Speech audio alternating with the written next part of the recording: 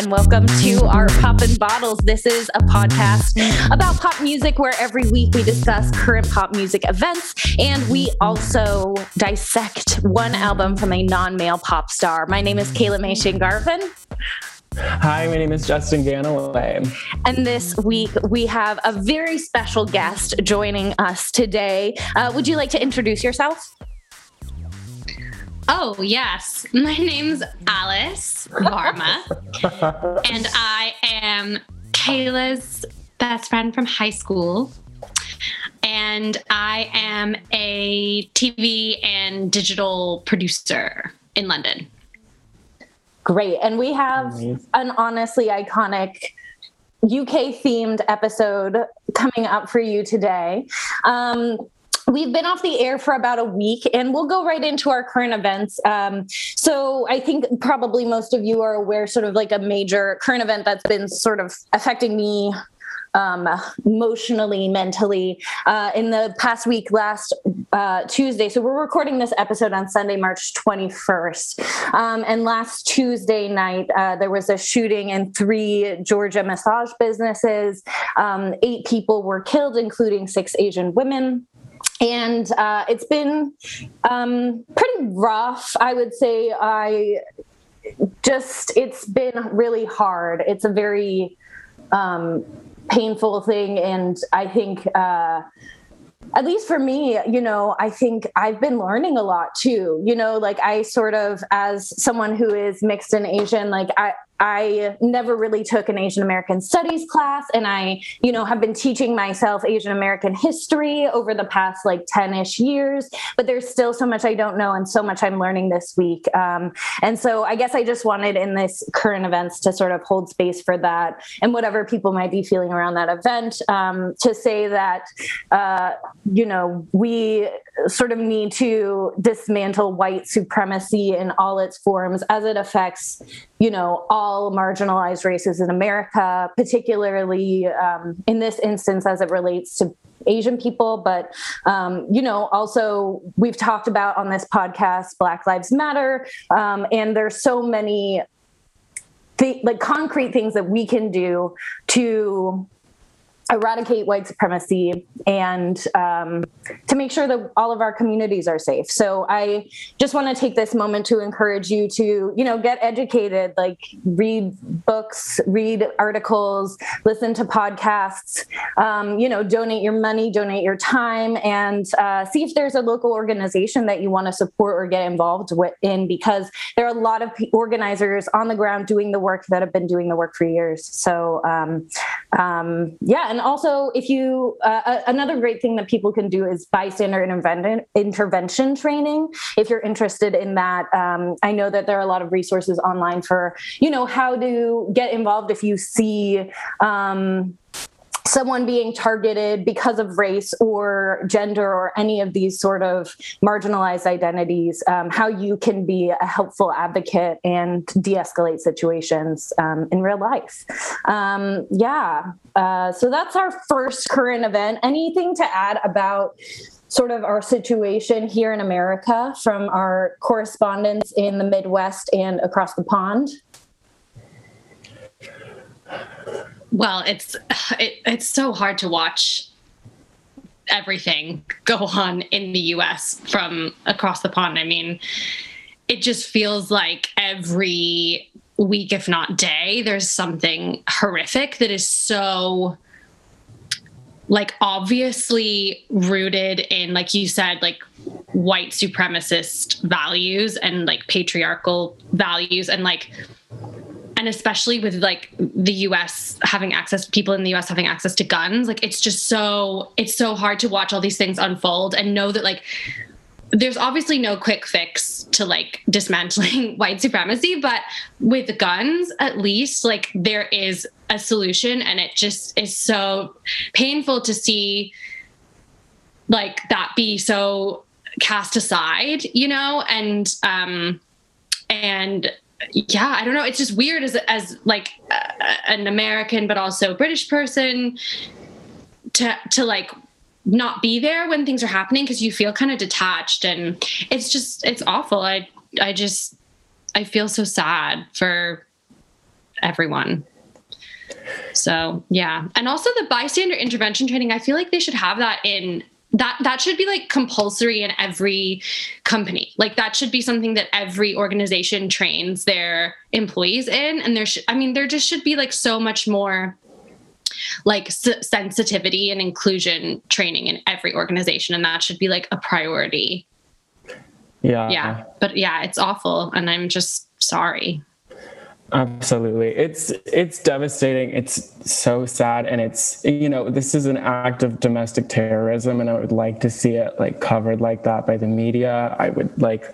And it sucks that these types of incidences have to happen in order for people to become more educated. But I also feel the call to become more educated as well. And I hope that we can move towards a future where this doesn't happen, but a lot of work has to be done in the meantime. So it sucks. Yeah, absolutely. Yeah. Well, something that I believe and something that I think this podcast really is about is, taking a look not only at like pop music as like a source of, fun and frivolity, but also as a source of like culture and a way to bring people together. So in that respect, we have not yet discussed what pop stars we feel like this week. I'll start. This week, the pain in my veins is Hereditary. I do feel like Rina Sawayama this week with her album about intergenerational trauma and like being like an immigrant from Asia. I'm really feeling her album this week, and I love her immensely. And also, current event, she is nominated for a Rising Star Brit Award, which she was not eligible for last year because of weird eligibility rules. Alice, do you feel prepared to answer this question? What pop star do you feel like this week? First of all, I just want to say I love Rena, and with the show that I was just working on, we tried to get her to be one of the panelists, and we couldn't. She was too busy, but I'm going to keep trying for the next series. Oh my God. If you tell her I love her. I will be like, sit her down and I will be like, listen, Kaela loves you and you need to know. Who do I feel like? I feel like, it's like a hard one. I think I have felt like Rihanna this week because I feel like I've had a real like boss week where I've just like taken charge because we had the shoot that I was working on, and like, I just like took charge, and I felt like it was like very, so this series is about, it's like 4 women. It's like women having conversations with each other about like things that we go through as women. And it just felt very like female power, take no shit. I'm a boss, fuck men. I don't need them. That type of vibe. And so, yeah, I think Rihanna. Justin, how do you feel? Well, we're coming up on almost exactly a year since we went into lockdown. My resume is becoming more and more vague. I'm feeling forgotten. So I feel like Mandy Moore. She's on This Is Us. She is not forgotten. She is thriving. All right, let's move on to our next current event. Let's talk about something that's happened, I think, about 2 weeks ago to the day, was the Oprah interview with Harry, Prince of wherever he is, a prince of, and Wales, Prince of Wales. Yeah. And Meaghan, who what's her do they not have any titles anymore? Sussex, but I don't think they have titles anymore. Okay, so we have our resident UK hun with us today to give us her take on this situation, and also maybe to help us help explain some things that maybe I have some questions. So we haven't talked about this yet. I'm so excited to talk about it, but I'm also let's recap a little bit for our viewers, since this did happen a couple of weeks ago. What were some of the major takeaways from this Oprah interview, that things we learned, etc.?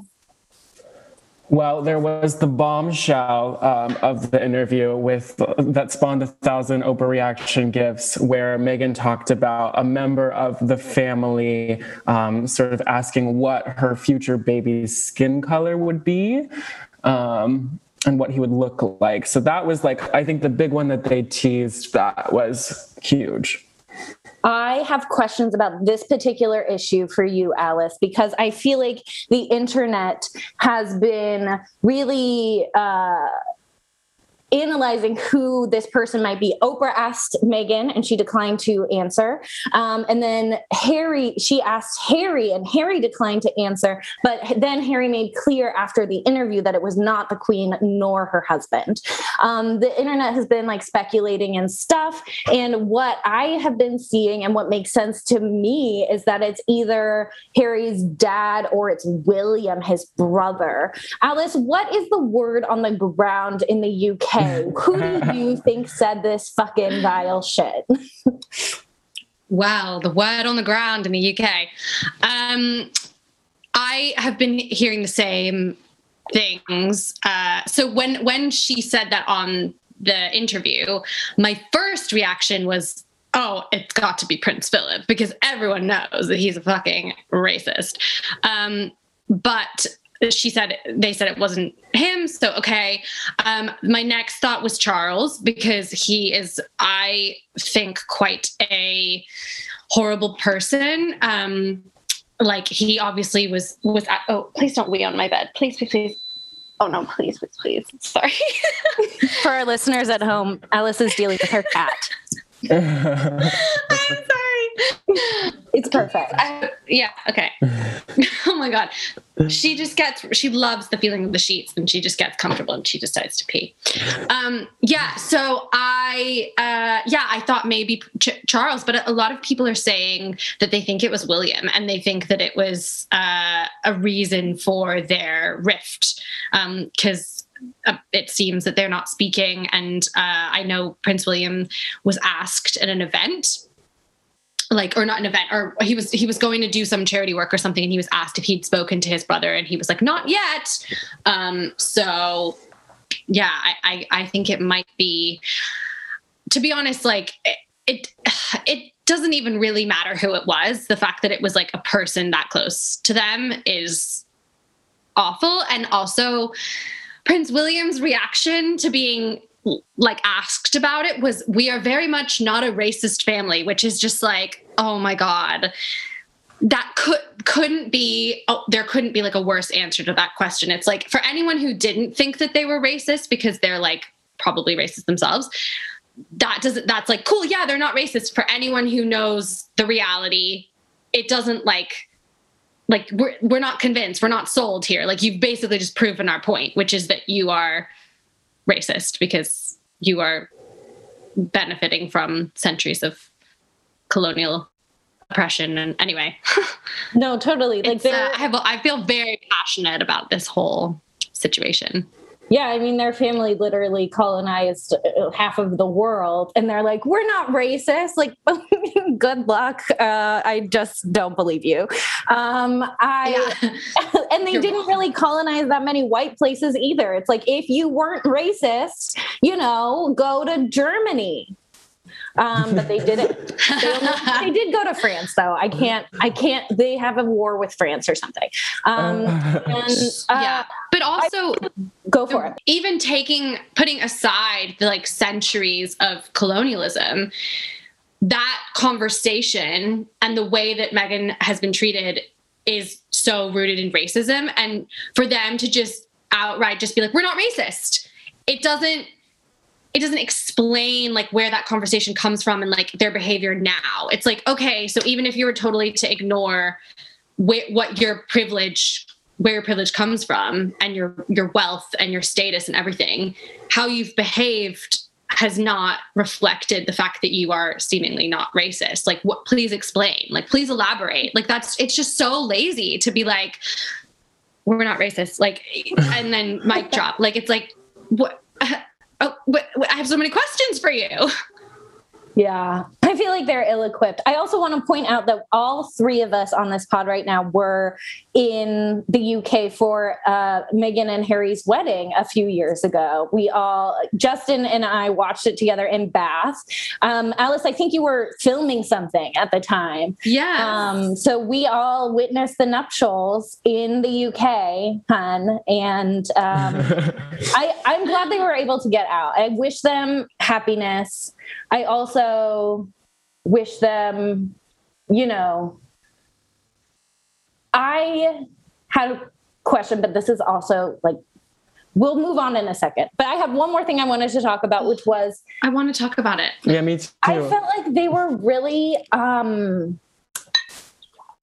nice to the Crown in the interview with Oprah. I honestly thought it was going to be more bombshelly. I thought they were going to go a little bit harder. The sort of refusal to name who said that, like, I get it, of course, especially, as someone who's mixed with white family members, you don't always want to ride so hard on people you're that close to, because it's not sustainable, right? Like, do you want to have any sort of relationship with these people? But also, I felt like the overall message I got from them was like, we want to do the work of like being ambassadors to the Commonwealth and like supporting the Crown, just not in the way that they wanted us to, which I'm still sort of like, I'm just not a big fan of the monarchy, even though I'm fascinated by it. Like, I'm obsessed with it, but I'm sort of like, oh, so you went through all this stuff and like, you are still saying we want to support the Crown. I wish that they would just be a little meaner, but maybe that's just me. What do you think? It was weird. I picked up on that as well, but I actually felt like it was sort of, I felt like Meghan actually felt more responsibility to be like nicer to the Crown. And because she's aware of how she's perceived, and because people are like, well, she's manipulating Harry. And so I feel like she had to come into that interview with like a certain amount of respect, whether or not like that's something she should have done. It's something that I feel like the pressure she may have been feeling. And then I thought there was kind of a disparity because Harry seemed a little bit more like a loose cannon, because he's only ever gotten his like media training from the family. So in an interview that's like in opposition to the family, I feel like we got more slips from him as far as like, my dad won't return my calls. Like so I was like, this is kind of fun. Let's talk to Harry by himself. But then, let's get him drunk and let him get crazy with everything that he tells us. That's a very weirdly phrased sentence. I agree with you, Justin. I think Meghan had to be so careful in how she answered questions. And I feel like very passionate about this whole thing. And I feel like I have a very specific perspective on it because I'm English. My parents are English. I've lived here for like 12 years. I grew up spending all my summers here. My family are from the UK. But I grew up in the US, and I am mixed race, and I feel like I have this like understanding of maybe her lack of like knowledge going into the monarchy, but also how in the UK it's such a classist society, and the monarchy are so kind of revered in a very like subtle way, and they do have so much power and influence. And I think so like your point, Kaela, of I wish that they would be meaner, and I wish that they would leave kind of just be like, bye monarchy, like we don't need you. Yeah, I get that too, but I also think that in a way I think what they had hoped was like, we can change this system, and like we can use this for good, and we can retain this link to tradition and British culture, which is like, there are a lot of like really cool things about it, a lot of horrible, dark things about it, but we can retain that link, but also like grow and evolve and like bring in a new energy. And like, that could be amazing. And I think the royal family have fucked up so massively in not allowing Meghan to take on that role and not supporting her, because I think that could have been really good for everyone and for the royal family's image. And I think also Harry, like it's it's it's all he's known. It's his life. Like I feel like it must not be that easy for him to walk away from it. Like, I'm already so impressed that he's walked away this much and that he's like speaking up against them, because I don't know. I think one of the big takeaways from it, like apart from like the obvious racism and like really bad like treatment of Meaghan and the press, like the press is like a whole extra thing. But I think something that was it really reflected for me was the British mentality of like, keep calm, carry on, stiff upper lip. Like, we all suffer. Don't step out of line. Like, how dare you try and like complain about suffering, because like we have all suffered. And it's a very American thing to like want to talk and to sort of push back. And it's not a British thing to push back at all. And the way that it's very clear, the way that they handle their scandals is like stupid and doesn't work, because everybody is clearly, as Harry said, trapped and like miserable. And you saw it with Diana, and you saw it with Meaghan, and you've seen, and like Margaret, and there have been so many situations in the family, and like Edward, who abdicated to be with Wallace, and like obviously there's questionable shit there too, but like there's such a pattern of like, no, stay in line and like shut the fuck up and like just suffer or get out. And it clearly like has just harmed everyone in the family, but they're stuck in this like revolving door. And I think, oh shit, I just spilled my drink on my lap. I think that they're just stuck in that. And I think that's really a reflection of British values. And recently there's been so much talk about like, you know, being more open about looking after your mental health. And even before the pandemic, we had a really famous TV presenter kill herself in the UK, and it sparked like a lot of discussion like right before the pandemic last year. And I think we're still in the UK really struggling to understand the importance of like allowing people to seek help and to support them, and that like scandal can be addressed and like dealt with, and it doesn't have to be like pushed under the carpet, which is what the sort of go-to is here. And it's really hard to watch it all unfold, and for them to be like repeating these patterns, and to not like, for them not to get out of it, because you can so clearly see if you pull away like, oh, there's a solution here. Like, be honest about your flaws and people will accept you, and they just can't do that. And also, sorry, I feel like I'm just like going on and on. This is so good. I also wanted to say, like, I think that the interview was very much for white viewers. Yeah.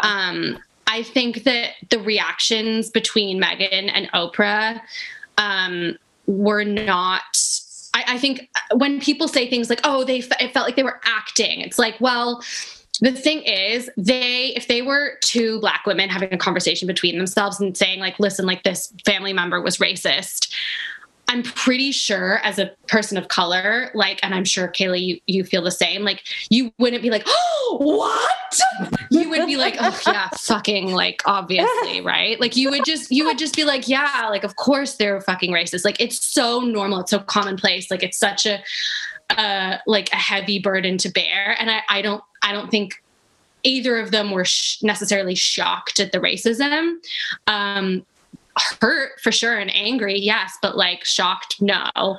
And so those kind of reactions were like for the white audiences. And I think the way in which, I just think Meaghan had to be so careful, because she had to like sell it to the white audiences, but also stand her ground. And I just, I really feel like protective of her. And I feel angry at everybody like coming for her. And I've seen people coming for her from both sides, like people being like, she's anti-Black and like, she's, you know, and it's like, yeah, but she's a product of society. Like, she's got like, of course, as a mixed race person, you end up having to use your white privilege to like get through life and to succeed. And that's not her fault. Like, even if it has been,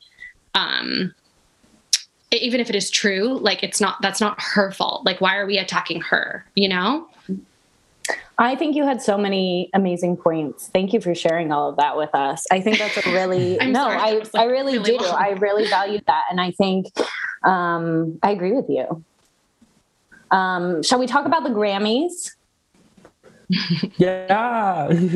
So Grammys were last week. At some point, we'll release an episode from the vault where we have very poorly timed predictions that are since totally irrelevant. But let's talk about two major categories here and anything else we want to discuss miscellaneously. We want to talk about Taylor winning Album of the Year for Folklore, and also Megan Thee Stallion winning Best New Artist. And both I think also won other awards. But what were our takes on the Grammys? It was weird, first of all. I caught like a little bit of it. It was in and out, 30 minutes, kind of here, there. But it was like brunch. They were like, we don't want to do a fully online thing, so we're going to invite like the greatest hits of pop stars to all sit in this little courtyard, have brunch, and watch people get awards. And it was wild. Beyonce was on her phone for part of it, which seemed kind of like the best possible way to get through it. So that like was exciting. And it also, it was such a weird sort of program, because the Grammys have come under such fire in recent years for like only awarding white artists, only awarding men. And so it seemed like they had done a little bit of the work to acknowledge that, and were trying like to virtue signal throughout the production of the Grammys, and yet still in like the key categories, they gave it to the wrong person, and it was still like bullshit. So I was mostly upset by the Grammys. And that's just like my general takeaway from it. Valid. Alice, do you have any Grammy thoughts? No, now I wish that I had watched it so that I could contribute. But I don't know. I feel kind of disillusioned with award shows at this point in life. And so I kind of just let it pass me by. But I loved folklore. So like, I think I'm happy about that. And, yeah, that's kind of literally like one of the only things that I saw from the Grammys was like clips of Dua Lipa's performance where she looked incredible. And I was like, wow, I wish I could afford plastic surgery and a trainer. She did look incredible. I also loved her soft choreo, her little like laying on the ground and then kicking her legs. Whatever, girl, you can dance, but it's cute. You look good. Yeah. All right. So our last item of current events to discuss is, sorry, did I cut someone off? No, I was just wondering what your perspective was. Oh, I agree with both of you. Like, I didn't watch the full show. I've seen a few clips online.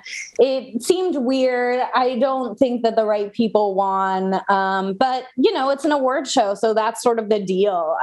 On Alice's train of thought, it's like, it's not the idea of saying like, Album of the Year is already so wild. I can't believe that this still exists. I mean, like, what do you mean Album of the Year? Okay. Like, I don't think, and even to me, like, if you just say Album of the Year, for me, I love folklore, as you can listen to our very long folklore episodes. I love folklore, but it's not Album of the Year for me. Like, the fact that one Album of the Year is a little bit ludicrous, but at the same time, like, give Taylor another award, especially at the Grammys, which are so sort of like holy in terms of what they're sort of like, antiquated. So like awarding Taylor Swift, if they think awarding Taylor Swift is progressive, they can keep deluding themselves. Like, it's fine. Yeah, that's their version of progressive.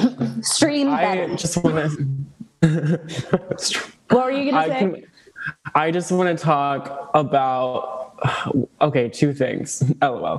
One, what did you think of Taylor's like award show dress? Like the gown with the cocktail-ish floral embroidery thing with the matching mask. What did we think? It was Oscar de la Renta. It is sort of like I don't know if it's Nude Illusion or something, but then it's lots of embroidered flowers on it. I thought the texture was lovely. I think she looks nice in it. It's a very nice spring moment. Is it fashion? Is it moving the culture forward? Absolutely not. But Taylor never does. She's not a look queen, but it's pretty. And I think she looked pretty in it. I wish she would let someone heat style her bangs, but that's it. I hated it. I thought she looked hideous. Really? Yeah, she looked like a little wood nymph. But she looked so good in her like performance sort of floor length jacquard dress that I was like, why didn't you wear that for just everything? Like that was gorgeous. You're right. It was brunch. I hated it. She got the assignment. She said, tea length, honey, I'm there. Yeah, this is a very brunch look, very spring brunch. It's pretty. Like I think it's pretty and I like the flowers, but yeah, it's very kind of unoriginal, I guess. Like I've seen it before. Like I would wear it and it's like, shouldn't you be wearing something that like I could never wear, you know, like, cause I can't afford it. Like I could probably get like H&M do all those collaborations. Like I'm sure I could get a dress like that at H&M. I could make that dress. Like it's really not a hard drape. It's a circle skirt and a bodice that fits with embroidery. I saw somebody make this dress on TikTok. So It's doable. Let's all make it. But you need one of those embroidery sewing machines. And I watched this woman sat there for like 8 hours while her machine did all the embroidery of the flowers, which was wild. You can get that fabric at Joanne. Oh, it looks like a pre-embroidered fabric. I'm sorry. Taylor Swift, get Justin to design your dress.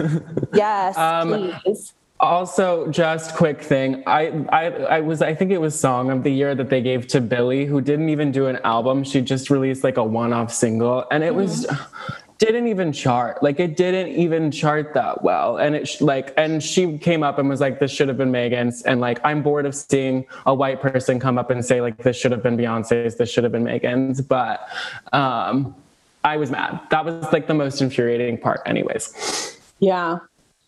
Agree. Yeah. Hard agree. It's time for our last piece of current events, which is Bing Bang Bong. Here we are. UK Drag Race finale aired this past week.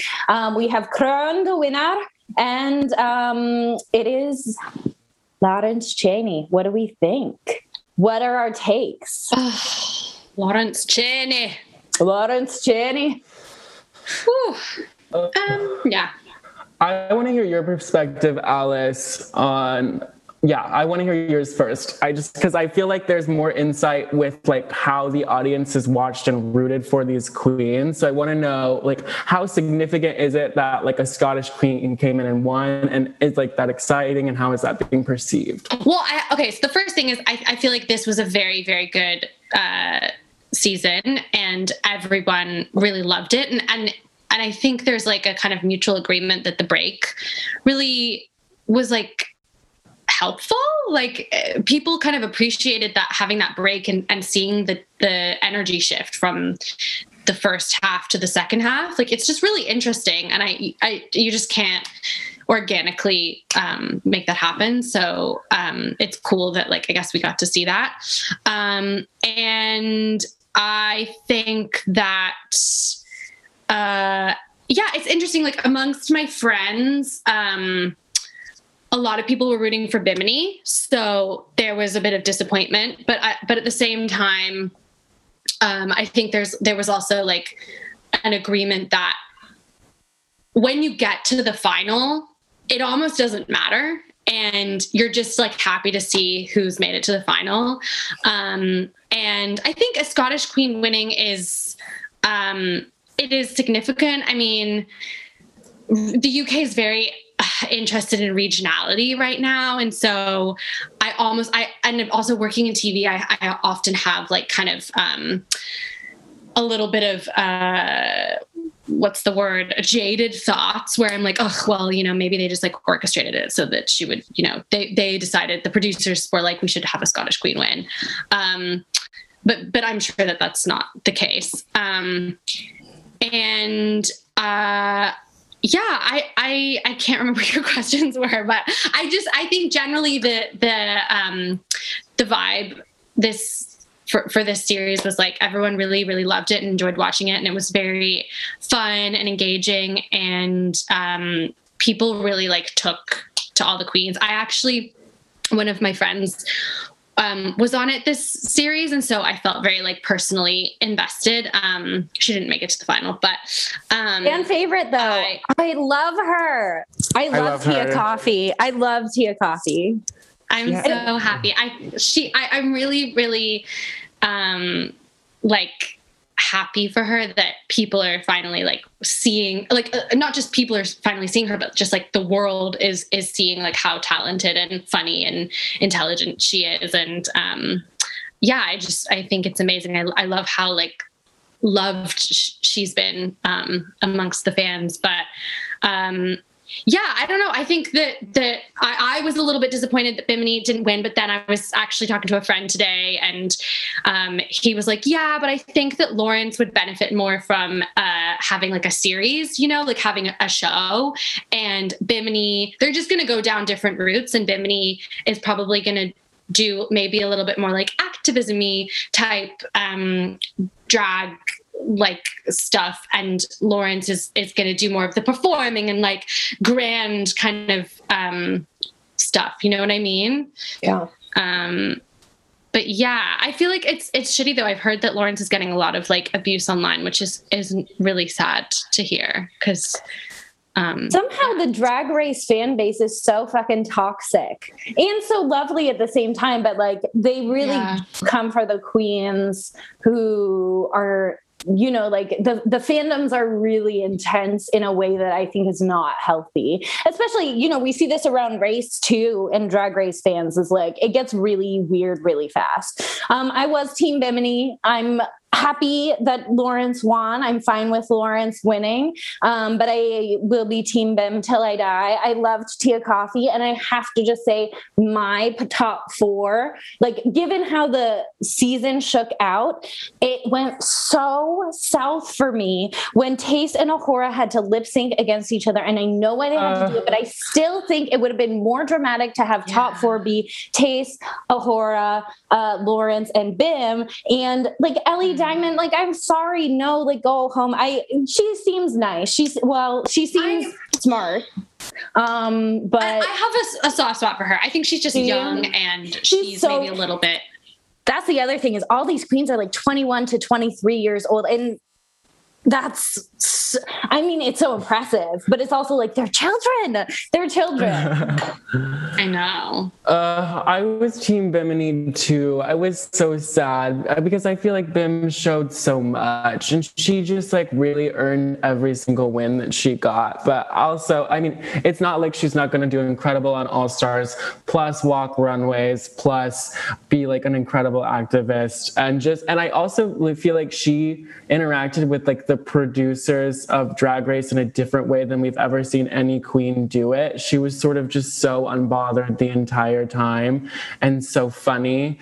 So I was obsessed. I agree. I think it was a really great, probably the best season of Drag Race I've seen in a really, really long time. And I'm glad that like the queens brought it. I have a soft spot for Ahura, I feel like. I love Ahura. I'm obsessed with Ahura. I think she go ahead. I was just going to ask Alice, because Cameron and I have done our own research on this, but I was going to ask about the stand-up episode on which Ahura got eliminated when they bleeped her whole routine. What we could find online was what they gaped was, she said that both she and her nan had...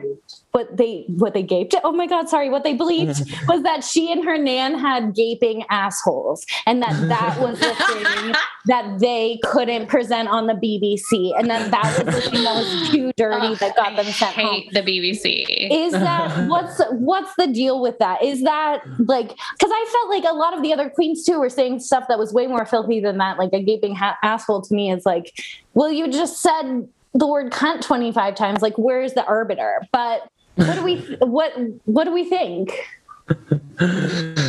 Homophobia.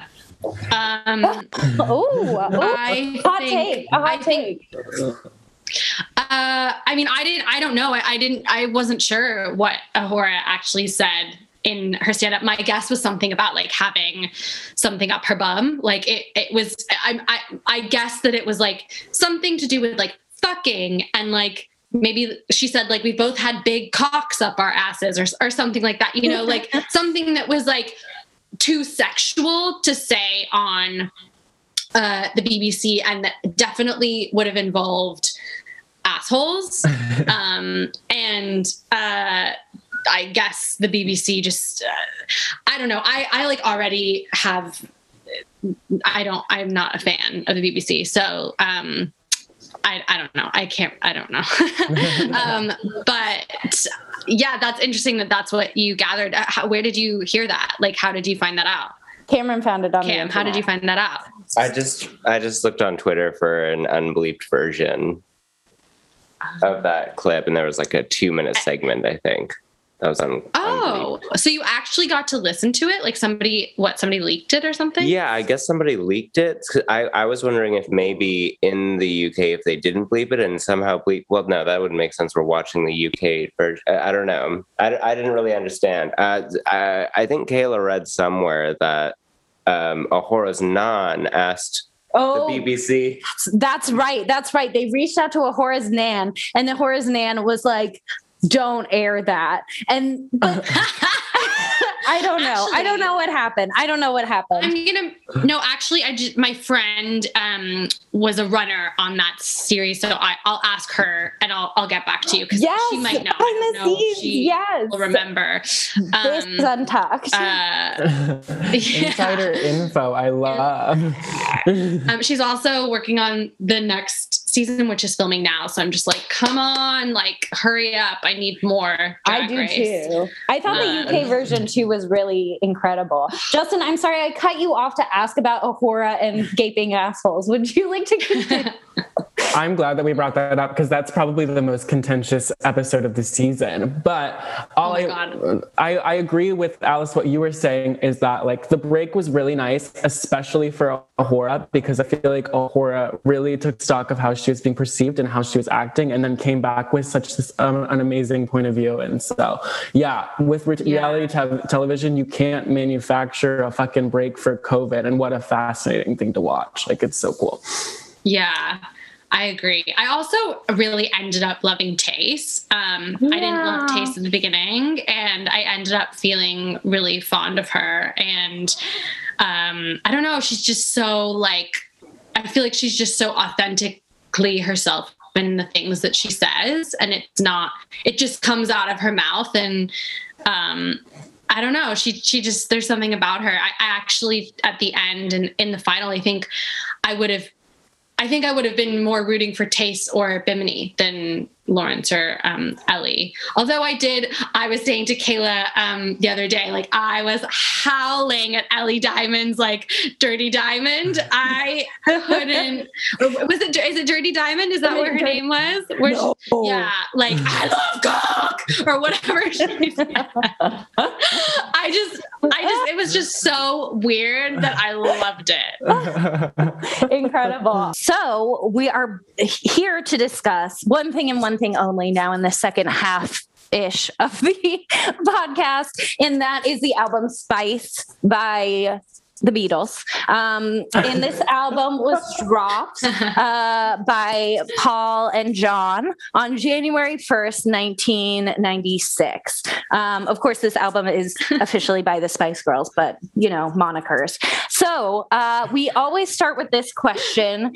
Where were you when this album dropped? January 1st, 1996. Alice, where were you at that time? January 1st, 1996, Mountain View, California. Well, I would have been, I'm really, really bad at math. So I guess I would have been 6 years old. Yeah. Or 7 years old. I would have been 6 years old. Recently 6. Yeah, you were better. Really recently 6. I would have just turned 6. I would have been in my house, I guess, with my family in Mountain View, California. Probably not aware of the iconic day that it was.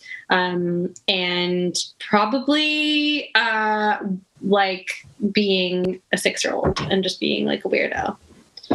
That's lovely. I don't think I was the Spice Girls at that age.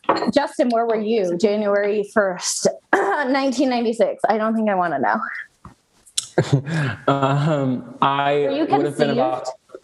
I would have been 6 months old at that point. God, Jesus. I was a preemie, and so like by the time I was like 6 months old, I was really, really small, and so my mom would like bring me out to like go shopping or something, and then like women would come up to her and sort of berate her for taking a newborn shopping, which is one of my favorite parts, like stories about me, because I've always looked young. Anyways, I've always been cognizant of the Spice Girls. I don't know if she played them when I was in the womb or whatever, but I like have known of the Spice Girls. I think my third word was Baby Spice. I asked Santa for a Baby Spice doll when I was 6. Like I really loved it when I was younger. Kaela, where were you? I also was probably in Mountain View, California, although Alice and I did not know each other at the time, though maybe we should have. Maybe our lives would be even better than they already are now. I was not cognizant of the Spice Girls at age 5.5, or technically 5 and 7 months, but I did. I remember being on softball teams with girls who were very into the Spice Girls, who wore little necklaces that said baby and like put their hair up like that. And I always thought that was so cool, but the Spice Girls, like, I don't know what it was, whether I wasn't allowed to listen to them or whether it wasn't like my jam, but I had a little bit of a cultural disconnect from them until probably a little bit later in life. Like I definitely know who they are. And I really, really strongly remember reading an interview with the girl who played Madeline in the live action version of Madeline. And in this interview, she offered herself up to be another member of the Spice Girls should they need. She said she was really heartbroken over their group breaking up. This must have been around the year 2000. So yeah, I've always been cognizant of the Spice Girls in my late childhood, early adolescence, but this was never an album that I like listened to religiously. So with that, we can get into our track by track of this album, with the first track being Wannabe. Thoughts on Wannabe? Well, I mean, it's like the most iconic song ever, but can I just say, Wannabe was the reason that my parents told me what sex was. Wait, sorry. What? Tell us the story. So basically my best friend from elementary school, Kari, and I don't even really like similar to you, Kaela, I thought that I came into liking the Spice Girls a little bit later than everybody else. So I actually don't really remember what age I was. Maybe I was like 8 at this point. But I also went through a phase of being against the Spice Girls, but it wasn't a personal choice. I think it came from like my parents, and I don't know if it was before this incident or after. So I really don't know. It's all jumbled in my brain. But basically Kari and I would speak to each other every night on the phone for like 2 hours, even though we went to school together every single day. And then we would just call and like dissect the day. And we would do it we had a phone there was like a phone in my parents' room, and there's a phone in the kitchen. And actually maybe the phone in my parents' room didn't exist at that point. And I would literally go on speakerphone in the kitchen and be talking to Kari for like 2 hours. And my parents must have like hated it. And I remember we were singing Wannabe back and forth to each other down the phone. Like, you know, if you want to be my lover, like obviously, you know, the song, but and I guess my parents were just like, whatever. I think it was maybe a Saturday or something. And Kari's family was very religious. Her mom was like super, super Christian, and her mom heard us singing this and was like, Alice, can you put your parents on the phone? Like, I really need to speak to them. And basically she spoke to them, and I guess she said something like that what they're singing is really inappropriate and you need to talk to them about what it means. And they shouldn't be singing that to each other. So like also some homophobic undertones there too. And then my parents, I guess, feeling forced by Kari's mom, were like, okay, I guess we'll sit her down and tell her. And I don't really remember the conversation, but I guess they said something like, when you really like someone, you love someone, you might want to do this with them, and kind of went into what sex was. And I honestly, I don't know if I was playing it cool because I knew that it was potentially an awkward thing, or if I actually didn't give a shit, but I was just can we just hurry this up? Can we just speed this conversation up? Cause I need to get back to my call with Kari. And I acted like I didn't give a shit. I was yeah, whatever. Okay, cool. I don't care about this. Bye. And I really think that conversation shaped my relationship with my parents in our discourse about relationships and sex. Cause it's I don't want to talk to them about that at all. That's so iconic for this story. But yeah, that's basically how I found out about sex. What's funny is that song to me is not a super sexual song, given what else was on the radio at the time. It's not a song about butterflies, but it's not really about sex either. I think it was the word lover that Kari's mom really took offense to, and she was they should not be saying the word lover. I think either Kari's mom or my parents were what do you think the word lover means? And I was when you love somebody, it means when your friend you love. And they were no, no. But it can be there are many definitions. And also I just imagine Kari's parents just listening to the song Lover by Taylor Swift and being this is oh no, they would never. She would never listen to Taylor. No, it's too sexual. That's a fascinating story, though, because I was reading an article about how people were really concerned that the Spice Girls was appealing to a really young audience, and their songs were risque, and I was no, as a 5-year-old, I was singing Zigga Zigga. That's what I took from the song. I was wow, what a fun word to say. I don't understand. SpongeBob makes jokes about cocks. Why can't they say lover? Yeah. I don't know. I actually don't know if SpongeBob makes jokes about cocks, but I said, yeah, no, never have watched SpongeBob. I do think it's sort of how the pop music really has changed, in that I do think all of us have brought up sort of, well, everyone except Justin has sort of brought up this issue of the Spice Girls being sort of a little bit, well, they also were one of the first groups to the first mainstream top 10 groups to really embrace the idea of girl power and feminism, and that combined with their third wave version of feminism of being cute and wearing short dresses. I think that was really dangerous in 1996. The idea combined that women are powerful and women can also be sexy and cute and look cute for themselves and not necessarily men. Although men too, I think the Spice Girls would argue that I think was a powerful and dangerous, potentially dangerous combo at the time. I wrote in my notes about this song, it's a masterpiece, truly great encapsulation of this girl group. There's nowhere to go but down from here on this album. 12 out of 10. Totally agree. Starting really, really strong and just disappointing us. And not that the rest of the album is bad, but you can't, that is the best song. Yeah. And it's great that they started with it, but also it totally just means that the rest of the album is almost pointless. Right. It's sort of why, I mean, the Beatles have reached their peak here. They will never top it. Wow. Yeah. This is the most famous Beatles song. I love to your point. This is all about the Beatles today. But Kaela, to your point of it's really changed. I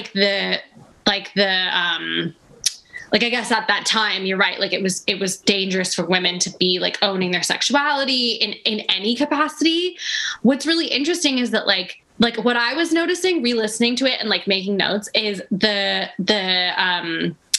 the lyrics are so often so cheesy in a lot of the songs. And they're like these very catchy, sort of like cheesy kind of almost like childish phrases. And they are not at all like sexual. I mean, if you were to like compare it to like WAP, like they are worlds apart. And I actually thought at certain points that it sounded like, and not to like throw shade, because like obviously their music is iconic and like everyone loves the Spice Girls, but some of the lyrics are like so elementary that like they reminded me of the type of things that I would try and write as like a 12-year-old with my friends, trying to like write a song for our like little girl band. Like I remember Kari and I actually tried to start a girl band, and we wrote a song called Chill Pill. And it was like, take a chill pill. Like, I mean, I can't remember the rest of the lyrics, but it was something like that. And when it was like some kind of really cheesy, like you want to be cool, like just go to school, like take a chill pill, like honey, or something like dumb. But listening to some of their lyrics, like it kind of would have fit into some of their songs. And that was the level of like sexuality they were bringing. It wasn't anything really groundbreaking, but I guess everyone prior to that must have been very demure. Yeah. The tame. The only other thing I want to say about this song is that I watched the video, which is like iconically shot in one take, and they like go to this little ball and sort of mess with people. And there's this dumb section where one of the girls like just like sees a priest, and he's dressed in like a traditional cassock with the little hat on, and she like takes the hat off and then like takes the tablecloth away and like sends his food flying. And I was like, I want to use this as a reaction gift to like the Catholic Church being like, we won't bless your marriages. Oh, that's amazing. You should try and find that as a gift or make it. I'm sure it exists. Please do. Let's move on to track number 2, Say You'll Be There. I wrote in my notes, actually incredible, wild video. This is the one where they're like out in the desert and there's mirrors involved. And then I wrote, I'm a huge fan of this, 11 out of 10. I like this song a lot. I think it's really catchy. This is the one that's like, I'm giving you everything. Yeah. Everything. Da-da-da. Yeah. I think it's super, super catchy. I think that it is, and I think a lot of their songs are really, really repetitive. Like they literally just say the same like chorus, several lyrics like over and over again at the end of the song. And for some of them it doesn't work, but I feel like for this song it works. I agree. Justin, do you like Say You'll Be There? I like it a lot. I feel like it's hard to do a mid-tempo that's like this catchy and really gives you like a blockbuster of a single. But from what I know, it kind of was. And I like it because I feel like it really plays to their strengths. Like they have like a really strong speak-sing delivery at the top of the phrases. They're like, if you, and then like go into it. Yeah. It's very like karaoke, but in the best way. So I love. Amazing. Let's talk about Two Become One.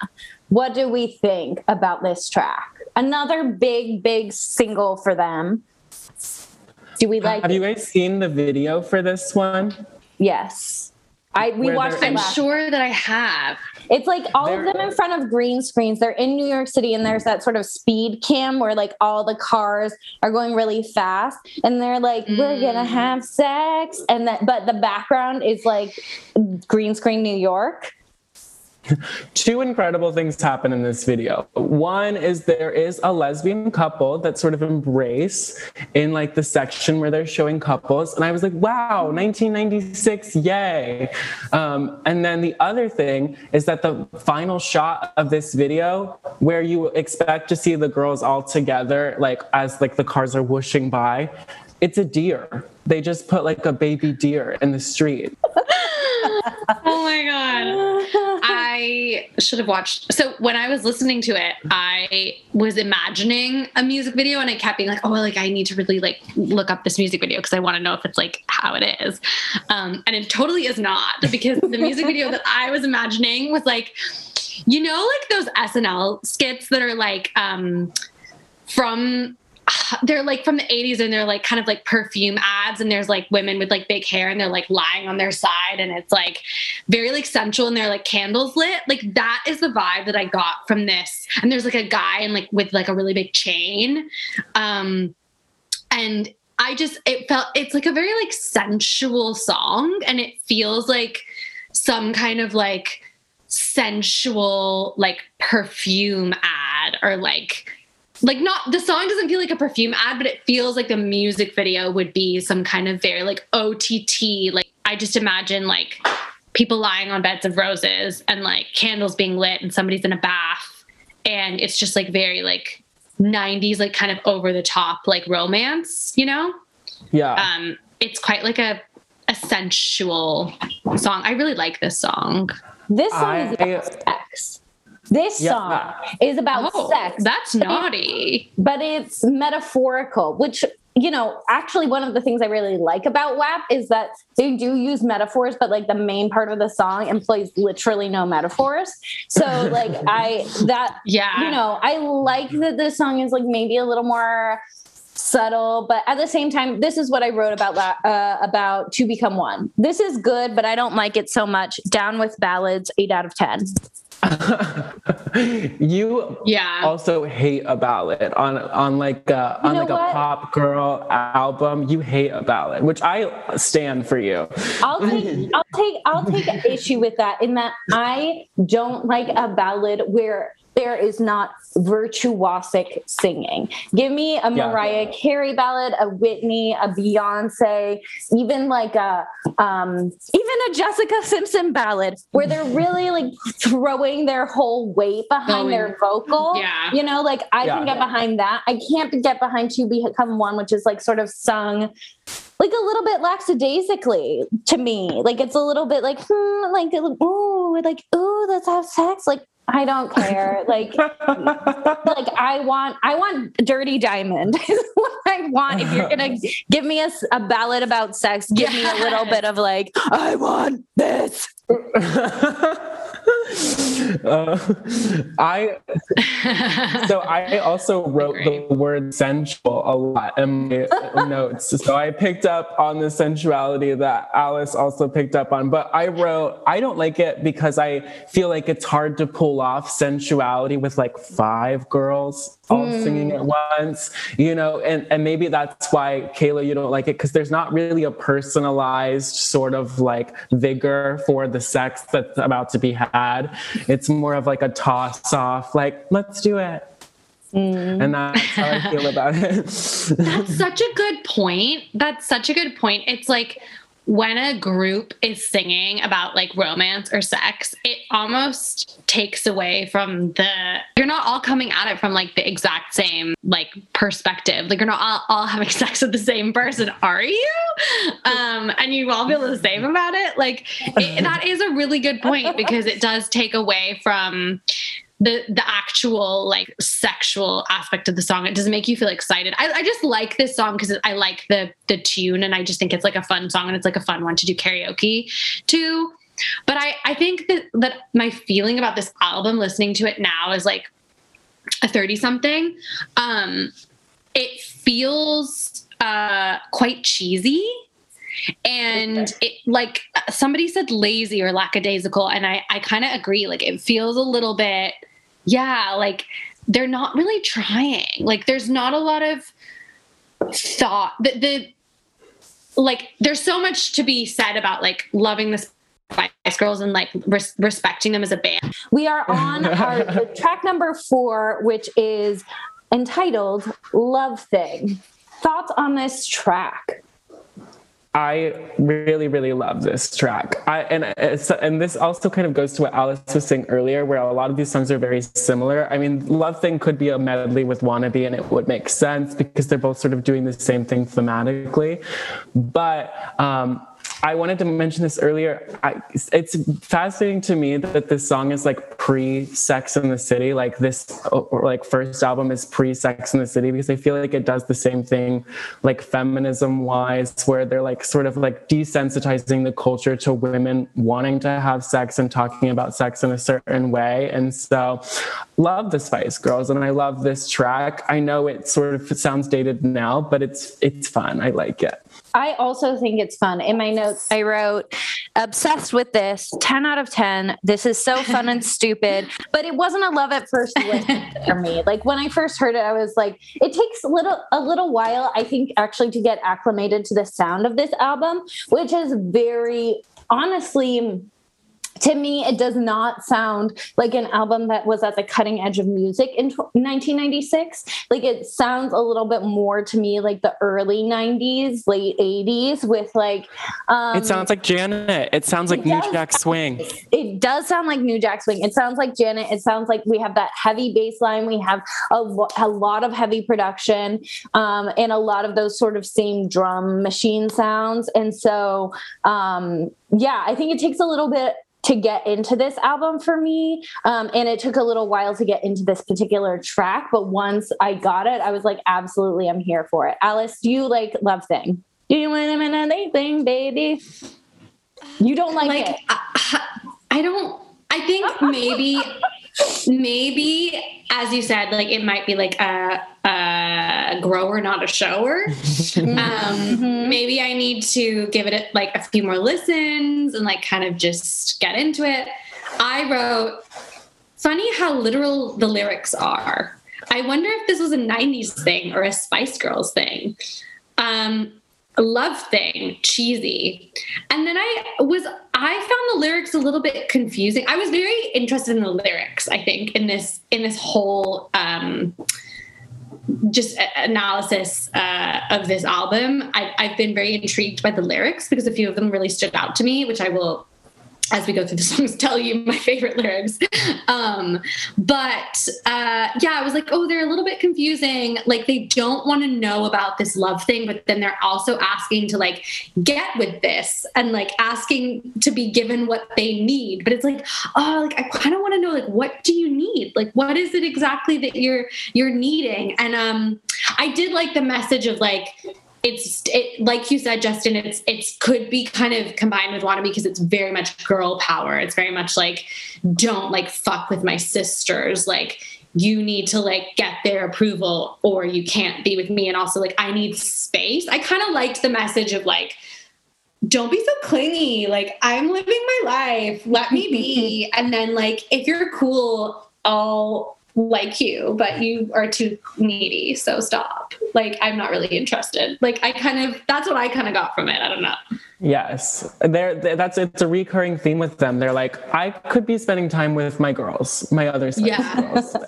And I like that. Yeah. I feel like I actually did not look up the lyrics until this very moment, and they are wild. And I also have to apologize. I think a second ago I hummed a part of the next track on the album, but not the "What I Know About That Love Thing." I think the love thing is like a penis. Like it's like the lyrics are, there's no room for loving. Stop that pushing, shoving. Yeah. Don't want to know about that love thing. To me, it's like, like on first read, like I don't want to know about your penis. It's a disco stick for sure. I really like that interpretation because I think I was being maybe a little bit too literal in my. I was like, so they're not interested in like dating. Well, maybe it is about. It says, "Don't go wasting my time. You're not the only thing I've got on my mind. My friends are with me when you ain't been around. Your precious words and promises ain't bringing me down." I don't really know. It's sort of a mixed message, right? Like it's a little bit like, that's what I found. I want to fuck you. No, I don't. Yeah, we can date, but I don't love you. Maybe that's the vibe of the song. I don't really know about that love thing. Well, I feel like I feel like girl groups need to like have to be sort of LOL have to be like coy. Like they're like, especially like when we just reviewed the Pussycat Dolls, like there was sort of like a mandatory coyness to how they approach sex. And so they're like, let's just keep it vague by writing contradicting lyrics.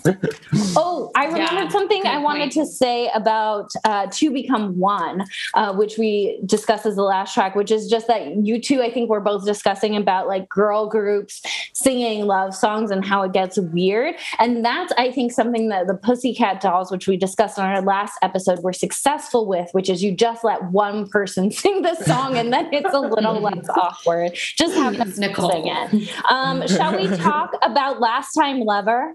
Do you think I'm really cool and sexy? That's what I sang before. Thoughts? Do you think I'm really cool and sexy? Yes. Extremely cool and sexy. 100%.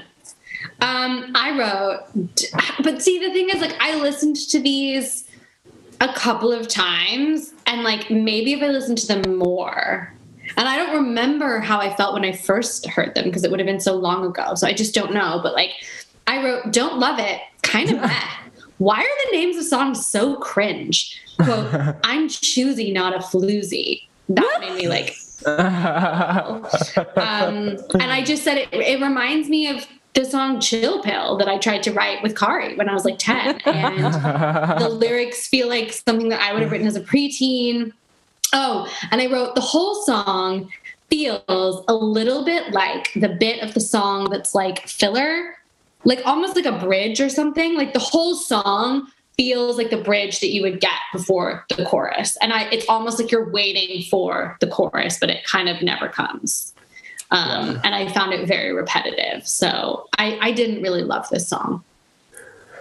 Justin? I agree. I also take issue with the lyrics on this one. It's wild. Kaela's saying like the first part. So like it starts out with like a little bit of them putting on maybe an American accent. One interviewer said that. I don't know if that's true or not, but it's supposed to be sort of cool and vocal fry. And then you get into the chorus and then Baby Spice comes in and is like, do you think I'm really cool and sexy? Like it's just sort of a wild transition. But my least favorite lyric in it, they sing, use your head, don't be blind, which sort of reminded me of Bimini being like, the nipples are the eyes of the face. Yes. It's sort of like, the lyrics are baffling, and I'll get into it more on the subsequent songs. But this one, I would give it a 7 out of 10 because it's that's wild. kind of high. I know. It's like, I like... You like the intro nature. Yeah. This is a great segue into what I wrote, which is 8 out of 10. This is a wild track, but again, it has grown on me. Then I wrote simply, I guess I was just singing to myself as I was writing these notes. I just wrote, do you think I'm really cool and sexy? Then I wrote, such an aggressive bass line. This rap sounds like Iggy Azalea didn't drink her morning coffee. Do you want to be my last time, baby? I could be your first time, maybe. I didn't understand that line. I don't understand. You want to be my last time? I could be your first time? I don't get it, but I'm here for it. What does it mean? I think it means she's about to die and the other guy's a virgin. Yeah, because last time is like, well, no, it's like, I want to be with you forever. You're a virgin. Let me like pop your cherry and we'll be together forever. Like, I don't really... But also, like, like, I just really honed in on the lyric, I'm choosy, not a floozy. It's a great one. I'm sorry. Like, what? I mean, I kind of love it, but it's like, in what world are people using floozy in, like, a pop song, you know? It feels like it should be in a 1920s, like, film about, I don't know, like, gangsters or something. I have to say there's... Oh, go ahead. You go ahead. There's one lyrical sister for the baffling lyrics of Spice Girls, and that is Katy Perry, because it's a baffling metaphor on top of an overused platitude on top of a baffling metaphor. Yeah. And it's wild. She's taken a lot of inspiration. Yes, from the Spice Girls. Yeah. Sorry, Kaela. I was just gonna say that I feel like to slut shame while using the word floozy is just such a flimsy ground to stand on. Like, good luck. Yeah. I would rather you be really blunt about it and be like, you slut, than be like, oh, you might be a little bit of a floozy. You know what's like, you know what's interesting but not totally related is that Cameron and I have been mainlining Dawson's Creek the past couple weeks. And actually, I remember the first time I ever watched Dawson's Creek, I was sick from high school, and you had a DVD box set, Alice, and I borrowed it and I watched it, season 1 in a day while I was sick. It was incredible. Anyway, so we've been watching Dawson's Creek, and my favorite part about Dawson's Creek, we've gotten to like season 5 where Busy Phillips is on, and my favorite part of the show, which I think it's almost contemporaneous with this album. I think Dawson's Creek started in 97, but on the season that we're on, Busy Phillips is just walking around everywhere. She's like, no, I'm a whore. She's like, I'm a slut. Like, it's so funny. And anyway, I need to rewatch it because Busy Phillips's character is like the best thing about Dawson's Creek. Like, she is like, that character was everything. But also the fact that they all talked like they had like PhDs. Wild. Their conversations were not the conversations that a 14-year-old would have. But anyway. I guess my point was that I feel like this album could do with, like, if you're going to slut shame, you might as well go for it. Like, floozy, that's a little soft shoeing. I feel like I cut you off too, Alice, about what you were going to say before I got into Dawson's Creek. Do you remember what you were going to share with us? I kind of like grew up with Girls Aloud more than I did the Spice Girls, because I think the Spice Girls, I was a little bit young, and I don't know if either of you ever really listened to Girls Aloud because they were very much like a British band. But like, it's interesting to re-listen to the Spice Girls and hear a lot of like influence that that Girls Aloud took from the Spice Girls in their songs. And I think Girls Aloud maybe were able to be a little bit more like clear in their delivery, and their lyrics. Like their messages were a little bit more direct. I mean, still, like, I think some of their lyrics are probably totally like nonsense, but I guess it's just interesting because like I feel like with the Spice Girls, I was still quite young when they were like in their heyday. So I only really ever listened to them after their heyday.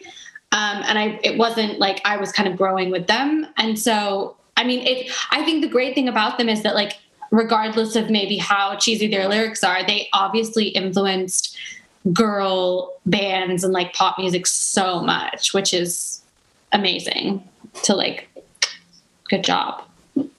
I remember Girls Aloud, and I don't know if I would have encountered them without being friends with you. I remember in particular, like sort of like the Cheryl Cole moment. And which member of One Direction did she date? She's a baby with Liam Payne. Are they still dating? No, he's engaged to someone else. Oh, well, yeah. R.I.P. Let's talk about also really. No, go for it. Oh no, it's really sad. Actually, one of the members of Girls Aloud has been diagnosed with terminal breast cancer. So she's like not really long for this world. Holy shit! Which one? Bring the mood down. Sarah Harding. Oh my God, that's blonde, so sad. Blonde. She's so young. They're really, really young. Like not even 40, I don't think. Oh my God. Wow. But like an iconic band as well. Truly, man, that sucks. I was going to move us on to the next track, which is Mama. Yes. Mama. Dedicated to, I don't know. Anyway, what do we think about Mama? What do you think, Kaela? I wrote in my notes, what a departure. Guitars, an egg shaker. Then I just started writing lyrics. Mama, I love you. Mama, I care. All I can think of when I read these lyrics to myself is Mama Who Bore Me from Spring Awakening. Mama Who Bore Me. Mama, I love you. No, but in this, Mama, I care. Mama, why can't I think of how this goes and I can only think of Spring Awakening? Because it's very similar, actually. Right. It's like a similar vibe, a similar sound. And did Duncan Sheik listen to this? Like, definitely. Probably. For sure. And didn't credit them. What do you all think about? Oh, I also wrote 6 out of 10, not my fave. What do we think about Mama? I think 6 out of 10 is sort of generous. I don't know. For me, I love a quick departure from your album to like sing about your mom, a la Casey Musgraves, but I don't love this track because it feels like their voices are so far back in the production of the guitars. So like you can really barely understand what they're saying unless you read the lyrics. So like, as with most of their songs where they invite you in to sort of sing with them, this one doesn't feel like that as much. But also I wrote that the verses were very like baby sort of like falsetto song. And I was like, maybe Billie Eilish could cover it. So that would be fresh. Alice, what do you like and not like about Mama? Mama, which makes me think of the movie with Jennifer Lawrence. Wasn't that called Mama or something? Mother. That was called Mother. Mother. And there's also the movie Ma with Octavia Spencer. Oh, both horror films, right? Yeah. Mm-hmm. That's weird. Mama's scary. I wrote that I loved the message. Like, I think it's like lovely that they wanted to like have a tribute to their mothers, and I think that's probably pretty rare, I guess, in like pop music to have a song that's like for their mothers. But like thinking about it, it's just so basic. It's like you could have really written this like beautiful, I guess it just highlights how lazy some of the songwriting is. It was very, very repetitive. It was quite long. Like they literally just had that bit where it was like, Mama, I love you. Mama, I care, like over and over and over again. It's like, okay, we could have stopped this like 10 lyrics ago. And I mean, there was like a little bit of a gospel bit at some point, I think towards the end, which was quite nice, but like, I guess that felt a little bit different to their other songs maybe, but like, yeah, it's like great message, but I just wish it would have been more thoughtful in like the way that it was presented. Like they could have gone deeper, and like what's the relationship between like mothers and daughters? Like there's just so much there, and it doesn't feel like the tribute that it should be for mothers. It's literally, they just wrote, I love you. Like you could just be like, I love you, Mom. I love you, Mom. I love you, Mom. And it's like, cool, like done, It's not creative. Oh my God. I'm so sorry, Spice Girls. No, this is the cultural analysis that we're here for real, though. I agree with you. Uneducated in music, and I'm giving them like it's like, no, I absolutely agree, though. I do think this is sort of a shallow take on like a very storied and complicated relationship, like mother-daughter relationship. And I do agree with you that it's not often covered in pop music, particularly. I feel like there's some songs that like dudes write about their moms, which like, okay, like good. Yeah. Yeah. ABBA song that's like, what's it called? Slipping through my fingers all the time. Yes. Oh my God. Which is more from a mother's perspective, but like that song is like, wow, like it is so layered and beautiful, even though it's like a pop song, and it's all about like the journey of like motherhood. And it's like they could have done something like that where it's like, what is the journey and the progression as a child with your mother, and they didn't do it. And I give it a low score.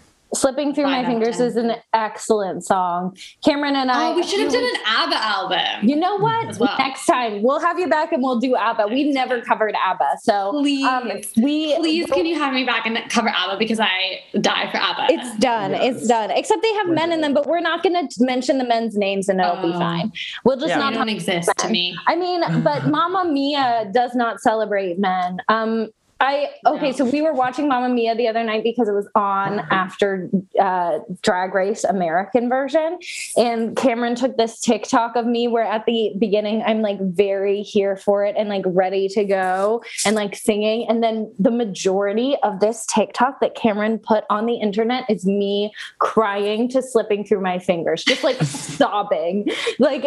And it ends with me like literally tears streaming down my face. Amanda Seyfried's like about to go up the hill to get to the church. You know, she's like in her thing. And I'm like sobbing and I'm like, I like when she gets on the donkey. We saw that movie. Sorry, in theaters. No, but like you and me and your mom and your popo saw that movie together. Yeah. And that was like very special, I think. Oh, it was really special. Very special. Oh, yeah. It was right before we went to college too. So there was that was really special. Oh, okay. I'm not going to cry. Let's talk about who do you think you are? Did we all weigh in on Mama sufficiently? Do any of us have more thoughts about Mama? Okay, let's talk about who do you think you are? Who do you think you are? I wrote, this is stupid and so much fun. Love the up-tempo and production, 10 out of 10. If you're going to do disco, the disco is the place for your lyrics to not make sense and for me not to give a shit. So 10 out of 10. I agree. I don't know if it's a 10 out of 10 for me, maybe like a 7.5. I really like the bridge. I really, really like the bridge. I don't love the chorus. That's fair. I also wrote that it was very repetitive, but yeah, that's okay. That's okay. It doesn't always not have to be repetitive. Some of the things that I've been grappling with as we do this podcast is like, what are my standards? Like, as we discuss different bands, I'm like, some bands I care about their lyrics, and Spice Girls, I'm just sort of like, they can do whatever they want. Like some albums, like I remember splitting hairs when we reviewed Evermore, talking about the lyrics and like how they didn't make sense. But on this album, not a goddamn word makes sense, and I'm like, okay, 10 out of 10, sure. Yeah, and I don't know. I don't know what the difference is, but there is one. I don't know. Well, I feel like when the Spice Girls are successful, like the dumb lyrics really sort of like hit hard. Like Wannabe is such a smash, and the lyrics, while not being super elevated, are like, I'm ready in here for the narrative. And so like on the songs that are less successful, I do a little bit want to get into why the lyrics are so ridiculous, because if the narrative held up even slightly, it wouldn't be as bad as it is. Maybe, I don't know. That's how I feel with how I'm reviewing the album. Yeah, agree. Also, Taylor Swift, like I think we all know is a really good songwriter. Like even if, she's had some flops, she's had some hits, but like her songwriting has really developed over time, and she's a good storyteller. And so I think we expect more from her. And so looking at her lyric, and it is coming from her. Whereas the Spice Girls, it's like, it's coming from male producers. Like, let's be real, totally. And so it isn't really, really them as much as they probably like influenced the tracks. I don't think that they wrote, or maybe they did write them, and maybe that's why they're not like the best. That is interesting, because I read an article where it was very important to the Spice Girls that they get a writing credit on each of the songs. So they have written all of the songs, and like 2 or 3 of them are with collaborators. And I don't know if maybe they had ghostwriters, but this article was very serious about them having written the songs, and then them also being like, these lyrics are flimsy, but it's because the girls tried their best, is what the article said. That's so interesting. Maybe that is why they're not very good. Because maybe they really did write. I'm trying to decide if I like it more or less that they wrote the bad lyrics. Like, do I like that? It's like respected. Because when I was looking at it on like Spotify and stuff, and I was seeing who wrote each song, I was seeing their names, but I wasn't. But I think I was also seeing like the names of men who would have been the producers. So in my mind, and like, you know, I could be totally wrong. I was like, oh, you know, they've given the idea and then the people have written them, but actually maybe they just wrote them. And that maybe that's good. Yeah. Also, it's fun music. It doesn't have to be like, I think I was just being quite like, I don't know. I think I was just really looking into the lyrics when I was listening. Because no, I love that. I love a considered criticism. Let's talk about something kind of funny, which is track 8 out of 10 on this album. Anyone have burning thoughts on something kind of funny? I really don't understand what this song is about. And I just then wrote a bunch of lyrics. I wrote, rules are for fools. Climb aboard my journey deep inside. Whoa. Feeling kind of queasy. I ain't that easy. And I just didn't really understand. I genuinely didn't really understand like what the message of the song was. And I think it was like kind of like an all right song. Like I enjoyed listening to it, but I don't really know what they're saying. Cause it's like, yeah, like what do they mean? That's what I want to know.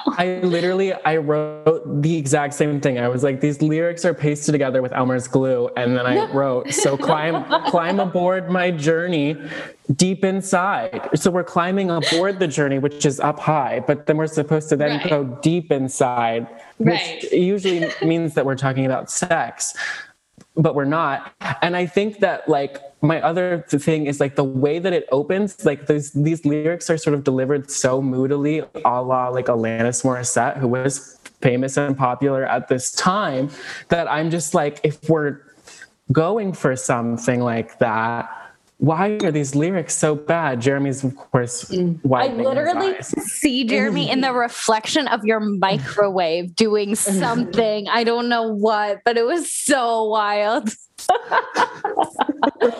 Like literally Jeremy's butt was in your microwave in jeans, not naked, but I don't know, Jeremy.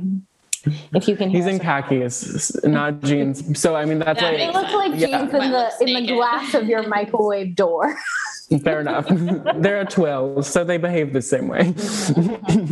I wrote about something kind of funny. This is fine, but not great. It feels like a rehash of Last Time Lover. Too slow, 5 out of 10. It's my least favorite song on the album. No questions asked.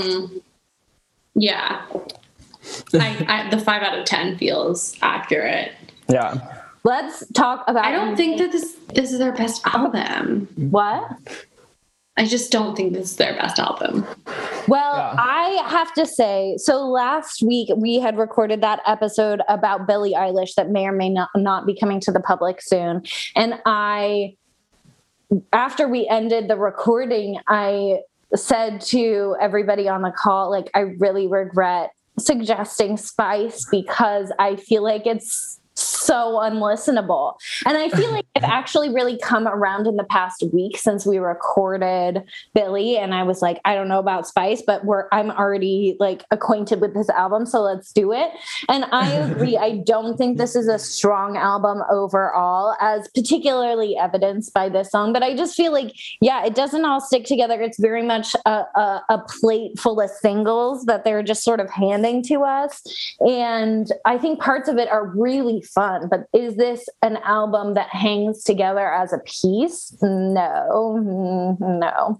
It barely exists like as singles, you know, even if you're not considering them as a whole and just considering like piece by piece, what does each song say? I have a lot of questions.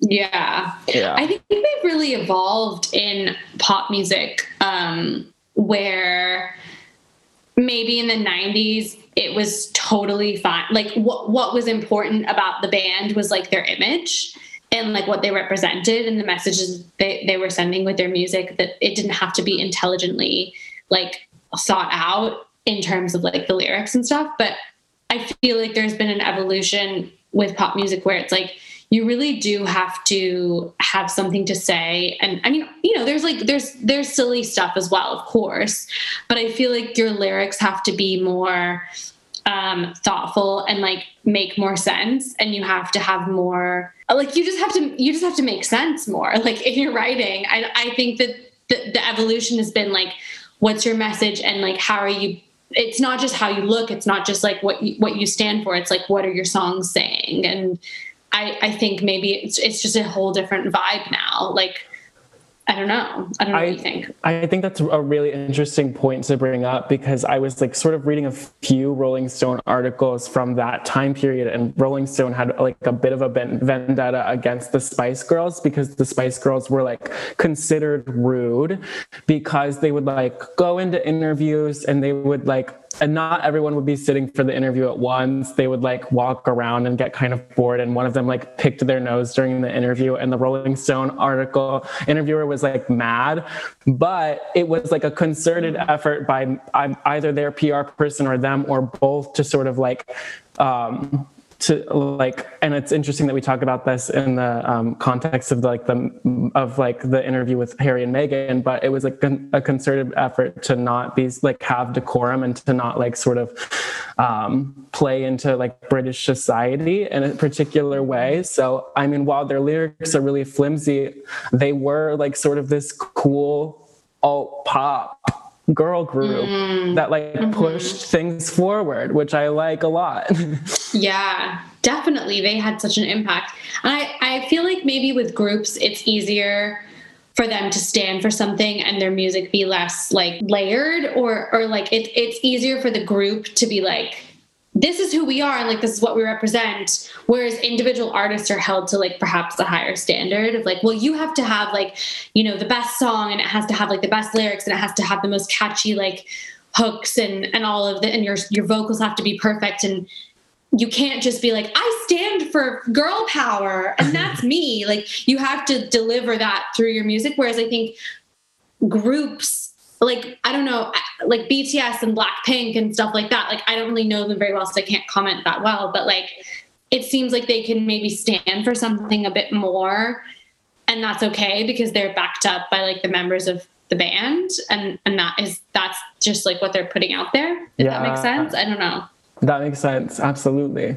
I actually love that we're talking about this. And I do love actually this move in pop music, and I think culture in general, to hold people accountable to like what they say versus what they do. You know, like it's one thing to say that you believe in girl power, and it's another thing to put out songs that empower women and non-binary people and non-men in general. So like, I think that I love where music has moved. I agree that these lyrics are not up to snuff, but at the same time, like they're fun. I don't care. You know, like I like that we are now holding artists to what I consider to be a higher standard, even with like Blackpink and BTS and some of these K-pop groups. I feel like, I don't know if there's this type of like, I feel like Spice Girls really did have this sort of social message of, you know, like third wave feminism, girl power, we are just as powerful, but like also, you know, was a specific type of feminism. Like they're talking about like girls are great, but not necessarily in their songs like pay us equally, which, you know, Spice Girls were not paid equally to the male acts of their time, you know? So I think I like the move that music has taken, to, you know, sort of align values in content. And I also don't hate this silly, frivolous album. Like, it's fine. And on that note, I was just going to wonder if we could talk about Naked, and then maybe we can continue this conversation, because I think this is going to really carry over into the song Naked. Alice, what were you going to say? Oh, I think I was just going to say, I think it, you know, it's necessary. This album was necessary, or the Spice Girls were necessary to get music to where it is today. Like, like it doesn't have to be like, the criticisms are not like criticisms of like, oh, like they should have done better. It's just like examining like where we were at that point in pop culture and music in society, and like it's a reflection of the time, and like we needed to have this band putting their messages out in this way to then evolve to be able to like have more like coherent music maybe, and like hold artists more accountable now. I think that's a really strong point, because I do think this was groundbreaking at the time, and we can listen to it now and be like, this is silly and like bubbly and whatever. But like, I do think it's important to remember that it did, it was a departure from the norm at the time, and that's powerful. Naked, question mark, exclamation mark, naked. Justin, let's pivot to you. What do you think about Naked? I do not think I'm the person who should speak on Naked, if we're being completely honest. I don't know if it's my narrative to really analyze and is it anyone's narrative to analyze? I don't even know what the fucking narrative is, if I'm being honest. I'll read my notes. Me too. Jump off this point. I wrote, "This is hilarious and bad, but fun. I can't deal with spice ballads," and I rated it a vanilla out of 10. What do we think? Oh my God. What did you say? This is hilarious but bad or something? What was the first thing you said? Hilarious and bad. It's a vanilla out of 10 for me. Oh, and I'm looking at the lyrics. Hilarious and actually, bad. it's very different than I thought it was.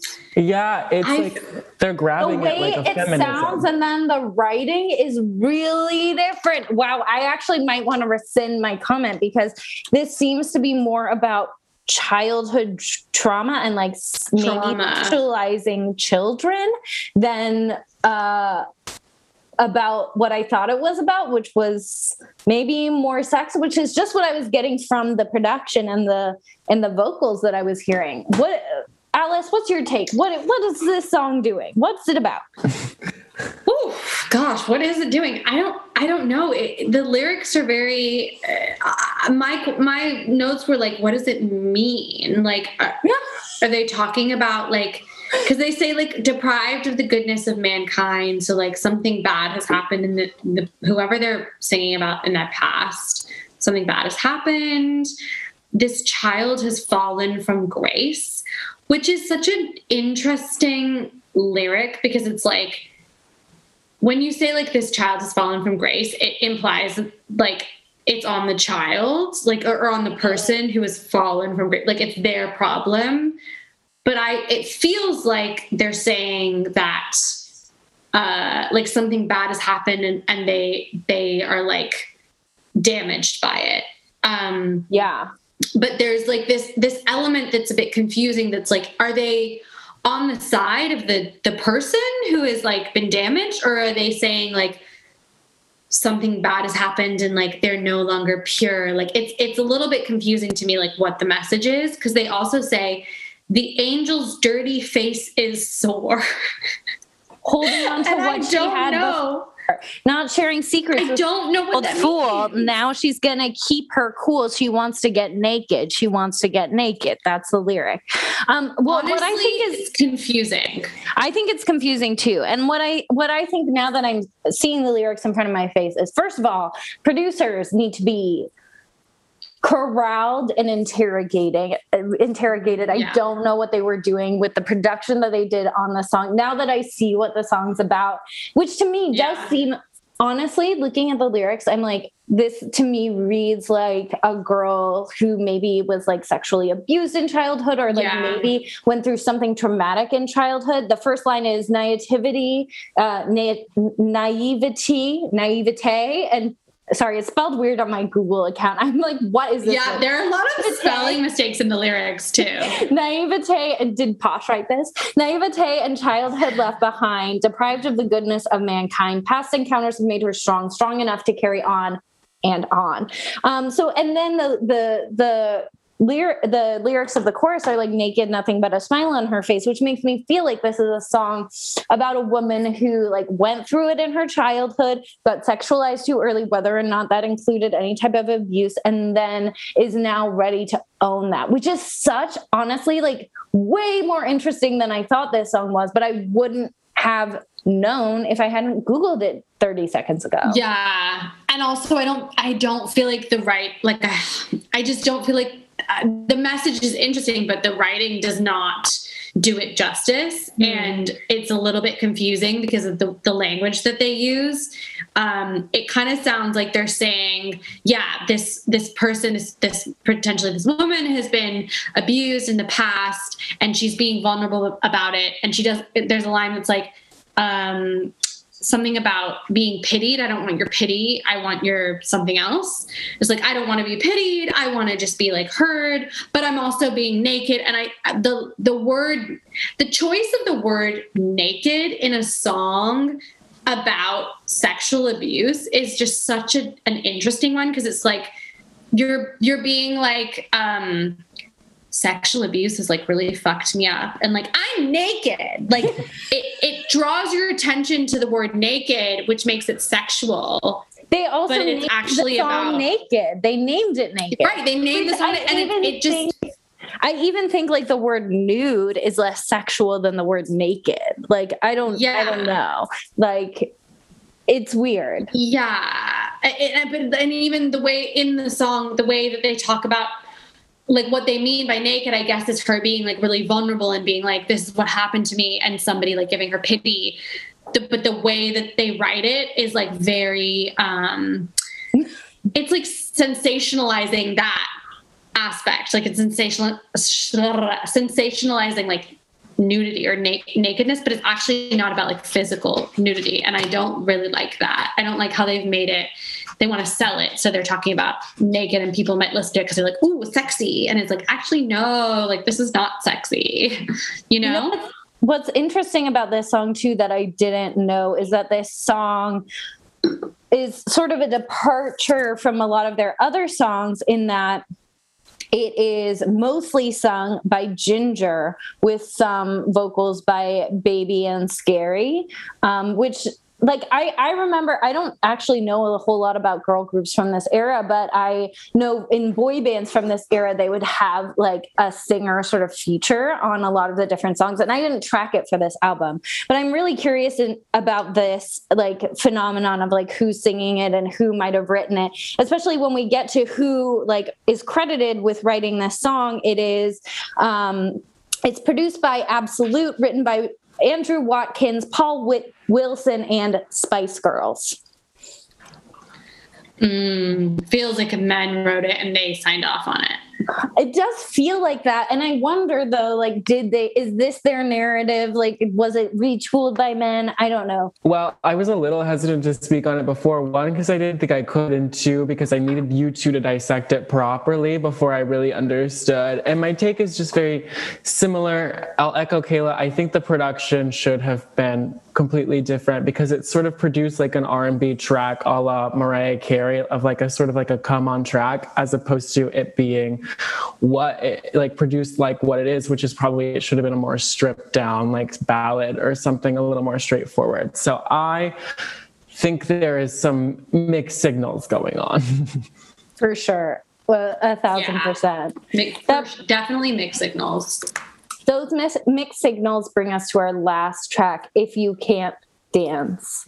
I have been rating every track on this album. I did not rate this one, but I did write, sad this album started so strong, then petered out. I do like this song. I don't think it's a bad song. I didn't give it a number rating like I did with the rest of the tracks, but I also wish it was a little more, I don't know, I want a little bit of equilibrium or balance. You start with Wannabe and then you end with a track that's named If You Can't Dance, and I want more. I don't know. Thoughts? I like this track. I don't know if I would give it more than a 7 out of 10, but I like the way that their vocals are produced with that like trumpet lick that sort of goes sharp at the end of the like little bit of trumpeting that's going on. I don't have a music degree, so I don't know how to describe it, but I know there's something sort of different and wacky going on with that trumpet, and I think it's cool, but it maybe is not like as good, like the rest of the song is not as good as that part. But I mean, on an album where the ballads are bad and the up-tempos are good, I'll give a good score for a decent up-tempo song. Alice, what do you think about If You Can't Dance? If you can't dance. Yeah, like it was like okay. I do agree with Kaela. Like I think they could have ended the album on like a better song, like just like a stronger song. It was kind of like a random, I don't know, just felt like a kind of random song to end the album on. Also agree with you, Justin. Like the ballads weren't great, so like the up tempos, you kind of needed the up tempos in the album to like kind of keep it going. I don't know, it felt kind of random, which was like, I guess fine. Like there was like that Spanish bit in the middle of the song that just felt really like odd. It was like, wait, but like why are they speaking Spanish? Like what's the reason behind this? I was also trying to figure out who was speaking it. Yeah. I don't know if do you know who it was? I can look it up. It was Nicole Scherzinger. Singer. I think this is a good time to throw in that I had never, prior to about 18 hours ago, seen Spice World, the film. And so we watched it as we were preparing to review this album. And I'll posit a takeaway that I have from the film, which is that I kind of feel like the Spice Girls and their management are like dabbling in Dadaism. Like they're in the film of Spice World. I had never seen Spice World. There are aliens that appear for 2 seconds and disappear and they never matter again. There are characters who appear and then disappear without any causality. There are moments of satire, moments of realism, moments of surrealism. And I feel like the Spice Girls we're actually pioneering a very specific artistic aesthetic that defied reason. That would explain that deer at the end of truly. I mean, one. I don't get it, but I like it. And that's the thing is that actually my whole life, the reason I didn't watch Spice World, it was so universally panned when it came out and had such a bad reputation as just like a bad movie that I refrained from seeing it, not realizing that I love this particular type of bad movie where does it make sense? Absolutely not. Are they taking risks? Yes. Are there looks? Yes. Is there comedy? Yes. Does it make sense? No. It's like Ellie Diamond, Dirty Diamond. Just totally nonsense. But it's great. It works. Like, why is this happening? No, couldn't tell you. I'm so confused. I'm living. I like it. Yeah. I need to rewatch Spice World. It's been a very long time, but I remember loving Spice World, but I guess I probably was a child when I watched it. So I mean, it makes truly no sense. And yet I loved it. This is also the reason why I'm wearing the top I'm wearing. They do a lot of like chinoiserie in the video. I love it. The movie, and I love like a sort of 90s take on like chinoiserie. But like it's made for This is a very 90s look with your hair too and the butterfly clips. Thank you. They're actually love it. Is inspired from Dawson's Creek. Are they flowers? Jen Lindley on Dawson Creek wore flowers instead of butterflies, and I already had butterflies, so I took it as an opportunity to buy flowers clips from Shein. Obsessed. I love Jen Lindley. She's the best character on Dawson's Creek. Jen and Audrey, like icon. Icon. Yeah. Any other thoughts on If You Can't Dance? Or we can also move into favorite tracks from this album. So we usually take on a couple or 3 favorite tracks from the album. Does anyone feel prepared to share? Yeah, I feel like it's Wannabe and it's Say You'll Be There, and then my sort of wacky like throw in is going to be Love Thing, and those are my favorite tracks. I'll go next because I have the exact same list. The only track that could substitute for Love Thing is Who Do You Think You Are, and I actually think I like Love Thing more because it's weirder. Alice, what are your top 3 from this album? Or so, you can pick 2 or 4. I think definitely Wannabe and Say You'll Be There. I want to say To Become One. I don't know why. I just like that, even though it's like kind of dumb. Maybe because it feels very nostalgic and it feels very like, it just feels so 90s. And I kind of love that. It was a huge hit. Yeah. Yeah. I feel like it's a great karaoke song too. And who do you think you are?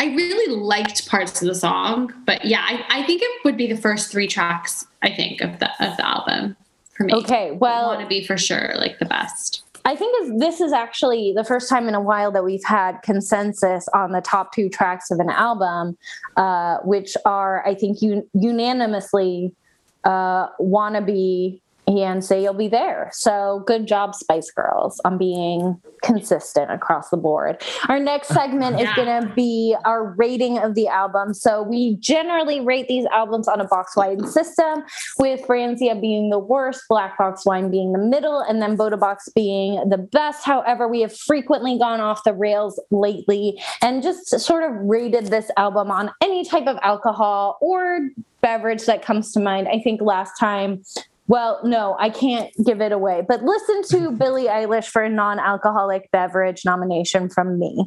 All right. So, Justin, do you have a rating that you would give this album?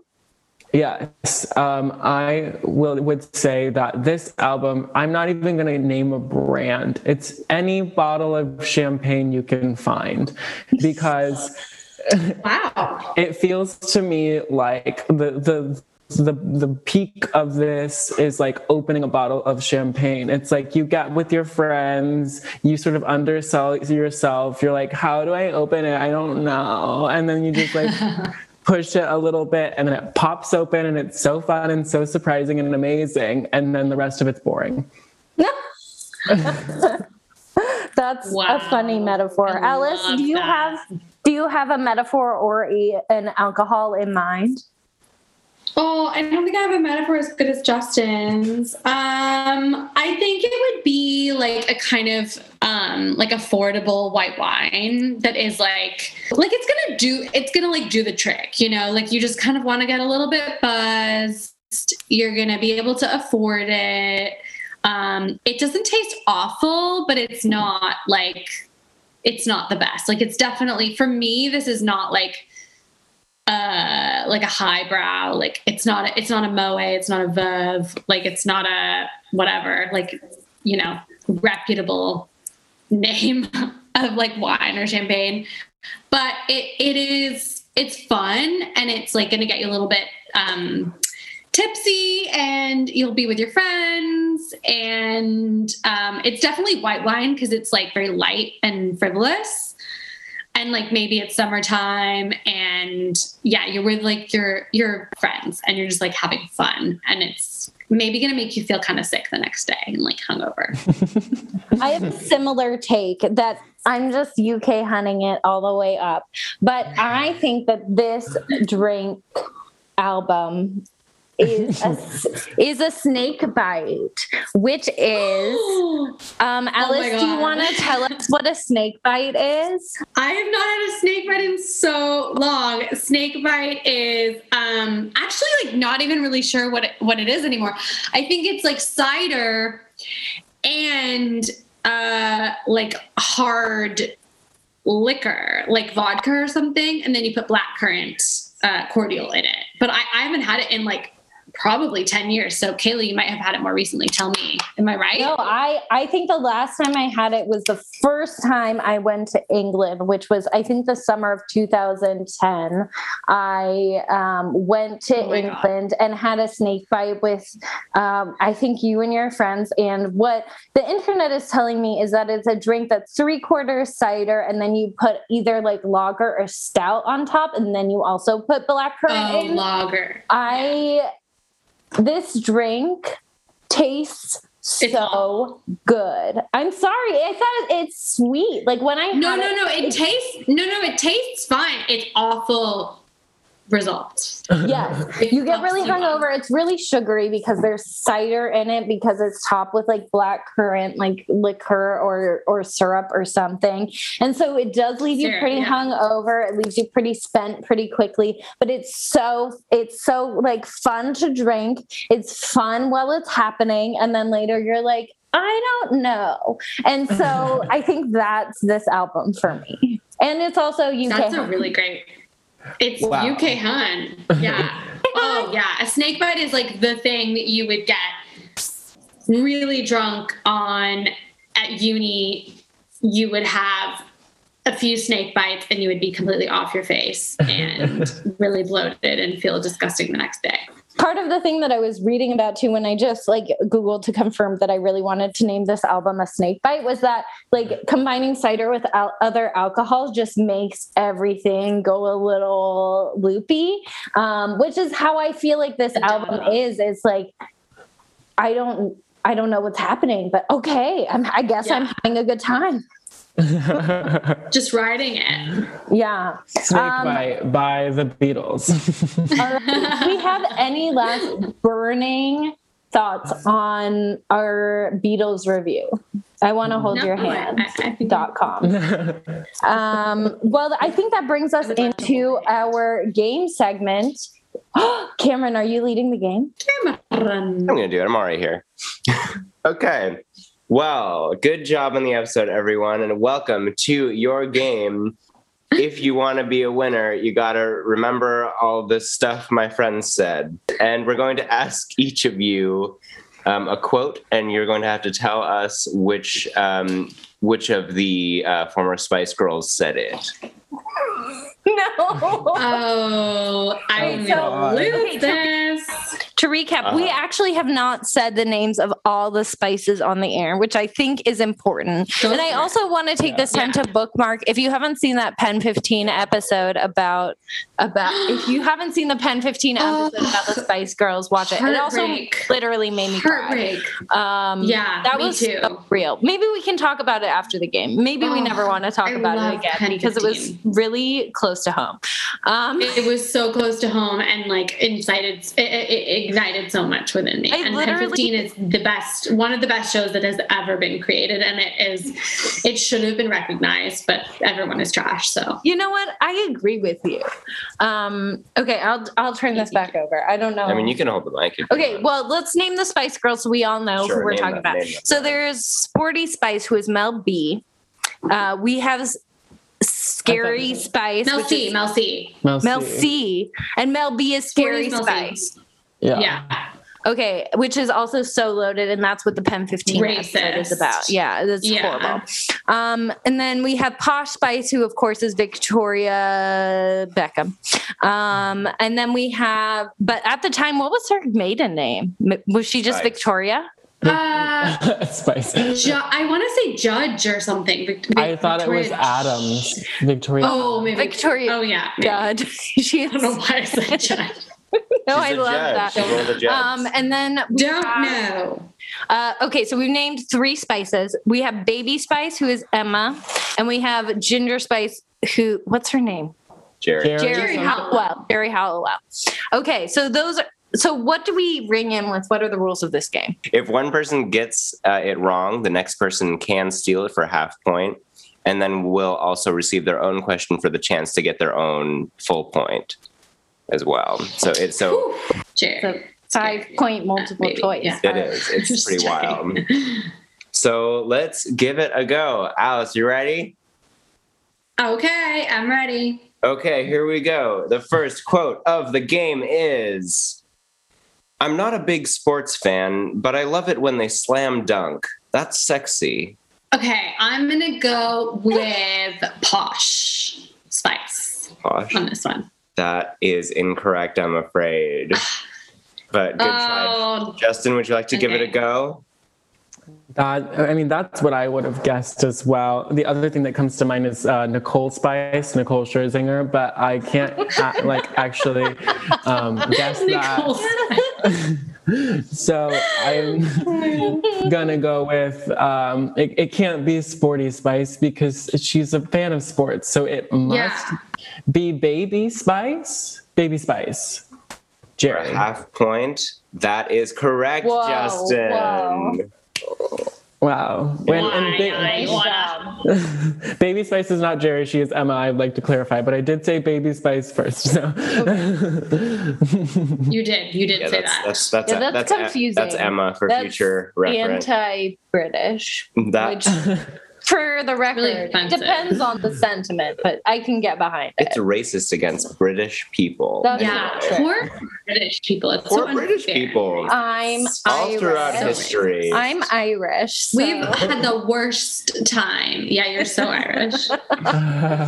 So Irish. I'm literally half as much Irish as I am Chinese, which is well, the Irish have been persecuted as well. It's true. It's different. I've heard about that. It's the Irish love to talk about that. If you haven't heard, they love to get on the bandwagon to talk about. However, you know what the British like to do is conquer other nations with their guns and their bombs. Okay, and their bombs. Give me a question. Okay. No, is it Justin's question? It's Justin's question. Okay. So, Justin, for a full point, everybody in life is a chameleon. This is wild. Again, my first choice would be like Mariah Spice, as in Mariah Carey, but a Spice said everybody is a chameleon. I'm gonna go with Mel B. Mel B for a full point. That is not correct. Darn. Kaela, would you like to give that one a try? The quote again is everybody in life is a chameleon. Just for clarity, Mel B is Scary Spice. That's correct. Okay. Everyone is a chameleon in life. Everybody in life is a chameleon. Oh, that changes everything. I don't know. Ginger Spice? That is not correct. The correct answer is Mel C. Sporty Spice. Oh my God, she would. Okay. That's okay. Give me a question. All right, here's your question for a full point. Quote is, I was never going to give Mariah Carey any competition. I can't deal with this question. Oh my God. You planned this. Here are my thoughts. Hard. I'm going to narrate my thought process real quick. Okay, so Mel... Whichever the Mel is the Sporty Spice, which I know I just heard, but I can't keep it straight. Mel C. Mel C is I think, the most accomplished vocalist of the group. So it is a possibility she might have said this because she still can't keep pace with Mariah. I think, of course, Posh or Baby could have said this because their vocals are the most lackluster. I don't know. I don't have a relationship with if Scary Spice / Mel B would have said this. What are their last names? And then what was it? The last one is Ginger, who I don't know. I'm going to guess. I'm going to go with my gut. Can you read the quote one more time? I was never going to give Mariah Carey any competition. I'm going to go with Posh Spice. Posh Spice. That is correct.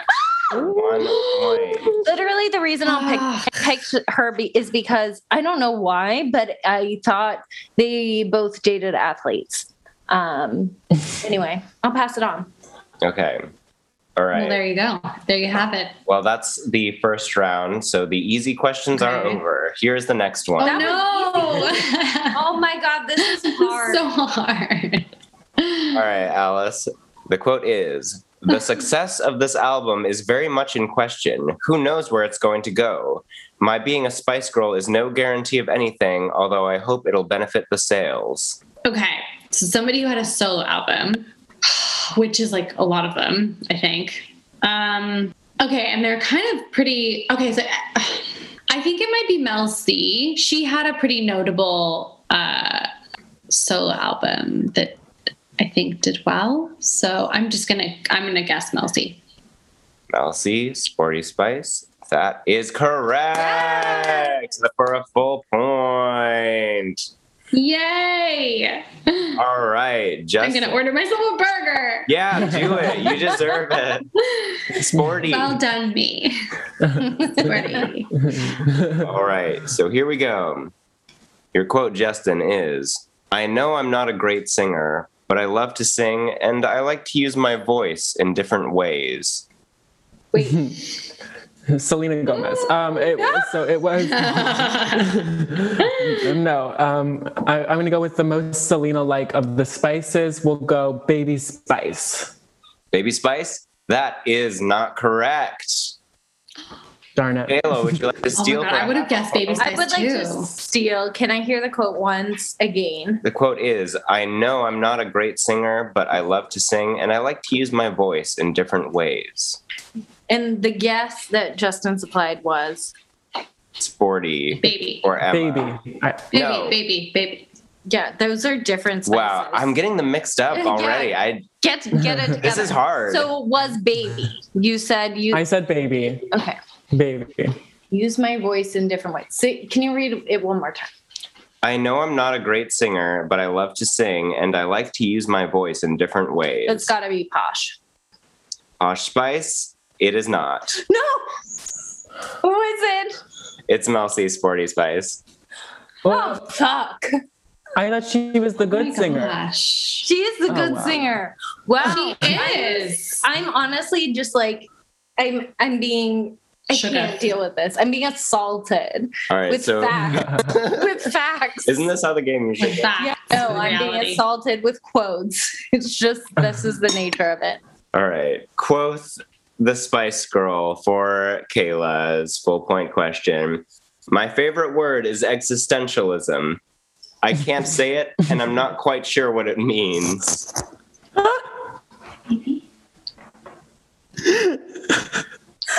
I can't say it. Okay, who wouldn't have been able to pronounce existentialism? Who would have liked that? It's gotta be baby. Oh wait, is it baby or is it ginger? I'm confused. Okay, I'm channeling their essence. It's baby. Baby Spice? It isn't. No. Oh. Okay, so Alice, you get to steal. Okay, so what's the quote? Tell me. The quote is, my favorite word is existentialism. I can't say it, and I'm not quite sure what it means. Okay, I think it's Posh. I think it's Posh? I'm afraid that it is not Posh. It is ginger. Oh, that's such a weird thing to say. My favorite quote is existentialism. I can't say it, and I don't know what it means. Yeah, I wonder if they asked what her favorite word was, and she was like, you know what? It's existentialism. Okay, Ginger. Okay, Ginger. Anyway. It is what it is. Next one for you, Alice. All right, here we go.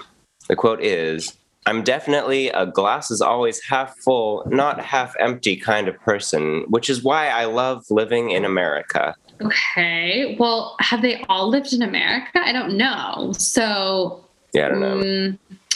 The one that I know for sure has lived in America is Victoria. So I would be inclined to say Victoria Beckham, even though she doesn't seem like a glass half full person, but I'll say her. Great. That is correct. Whoa. Ah, great. It's Posh. It's Posh. Posh. Wait, Posh wait. Spice. Can I interject a challenge into this game? Sure, go for it. Okay. Yeah. I don't know if we can accomplish this, but can each of us give 2 versions of Hi Babes, one Lawrence Chaney and one Bimini? Okay. Alice, do you want to go first? I feel like you're the most ready for this. Okay, I need to so Bimini is an Essex gal. I get very in my when I'm speaking in an American accent, I get it's hard for me to then be English.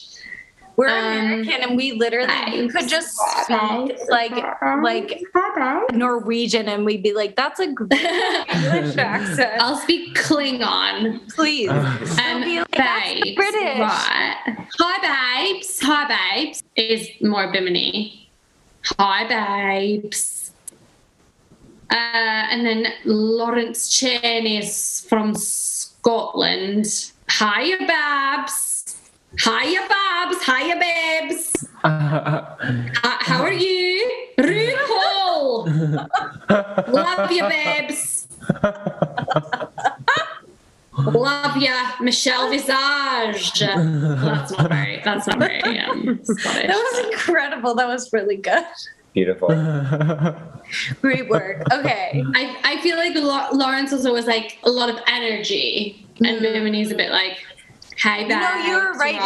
She kind of says like, "Hiya, babes," like "Hiya, babes," like I don't know. Yeah, and I feel like Lawrence says like "babs" a lot. Babs, yeah, Babs. Hello, Babs. Yeah. Hello, Babs. How are you? Okay, one thing. Okay, before we move on to Justin's question, You have to do it. No, you each have to do it. We have to do it. You said it. Okay. And then I have one more. And then I have one more RuPaul question. Maybe at the end of the next round of the quiz. Justin, do you want to go next?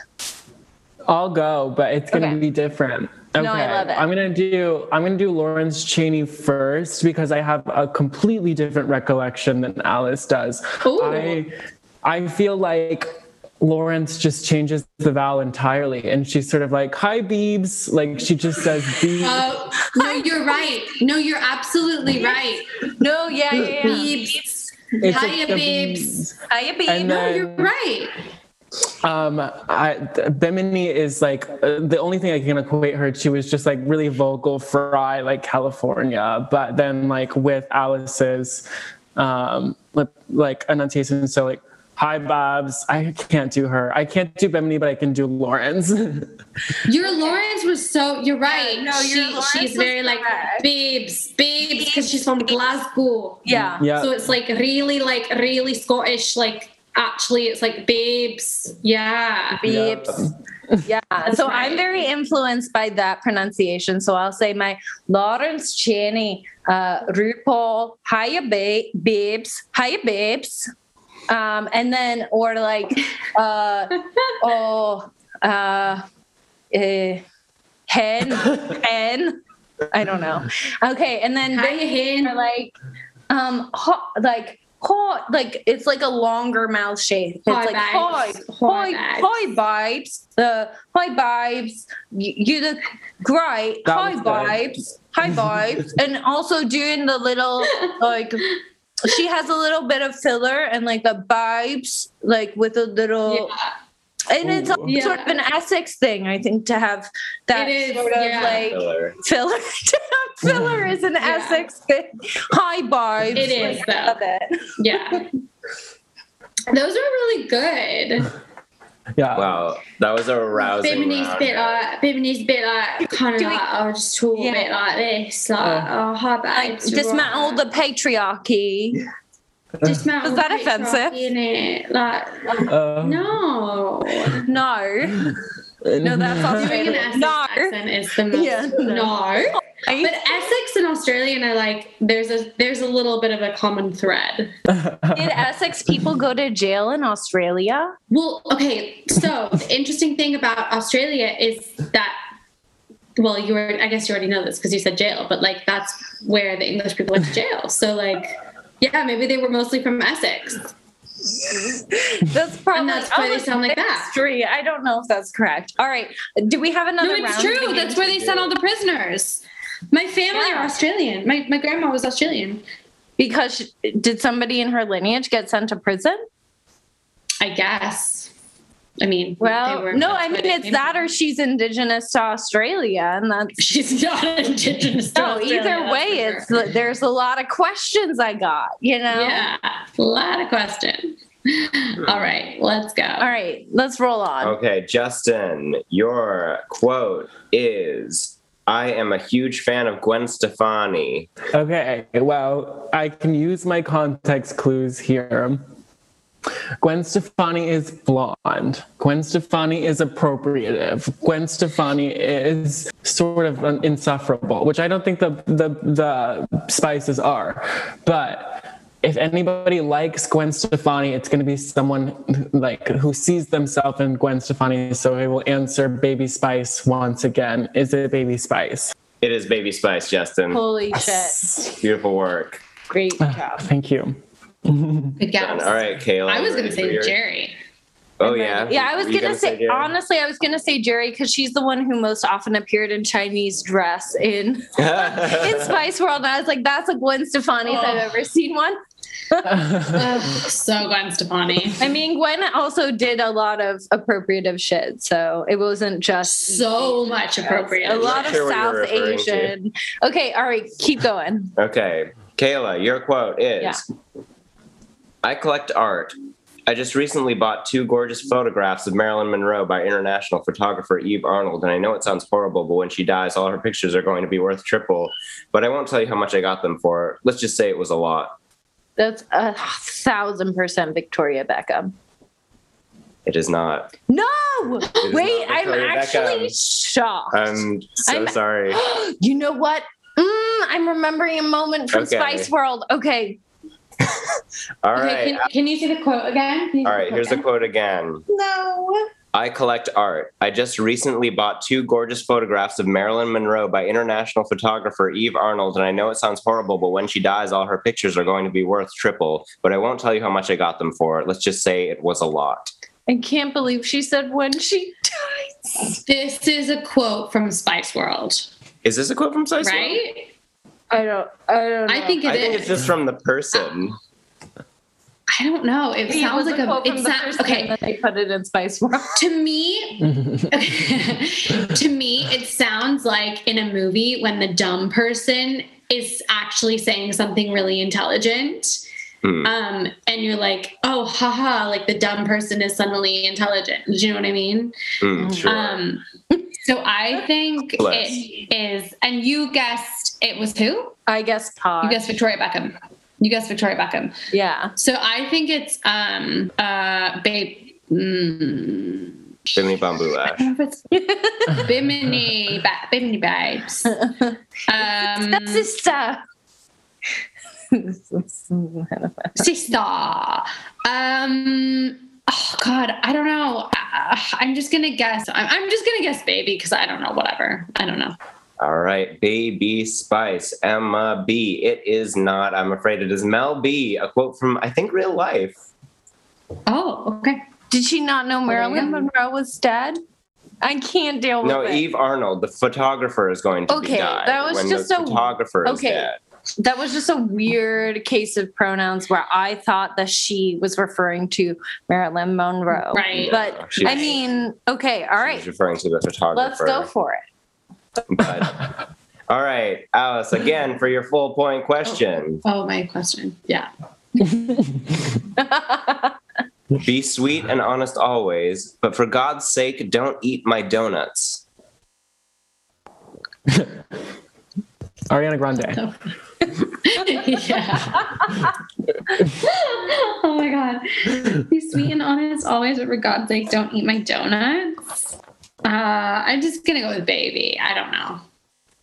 That is correct. Oh my God. Yay. Beautiful job. I think I have 3 points. I think you're winning.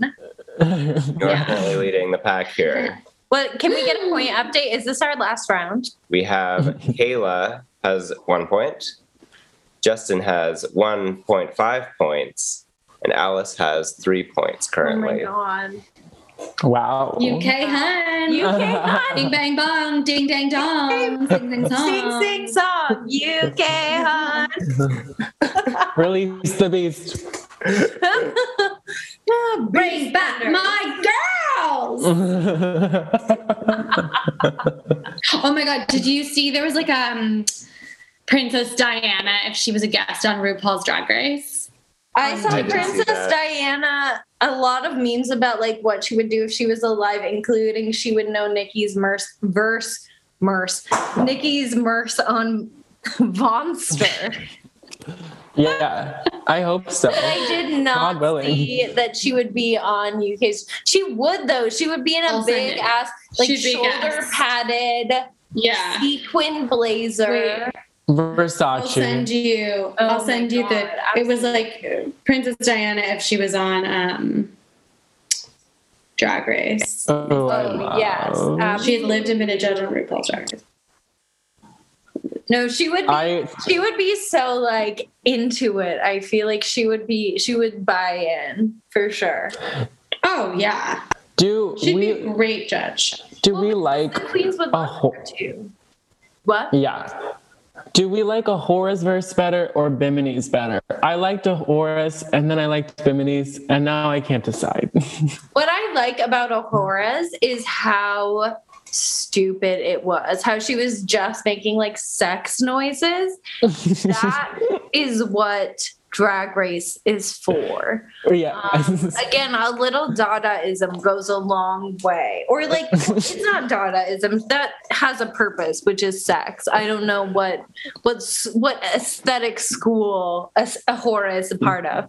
I also liked Ahura's like Welsh accent. I liked her and Tace's accents. Ahora's Northern, I think. Oh, I thought they both said they were from Wales at the beginning, and then I was confused because I was like, you don't sound the same. But that makes way more sense. Definitely Welsh. I think Ahora's Northern. That makes so much more sense. Okay, yeah. Were you gonna come back at us with some questions? Oh yeah, I'll come back at you with questions. Here we are. All right, Justin. Yes. Your quote is, "I know about investment.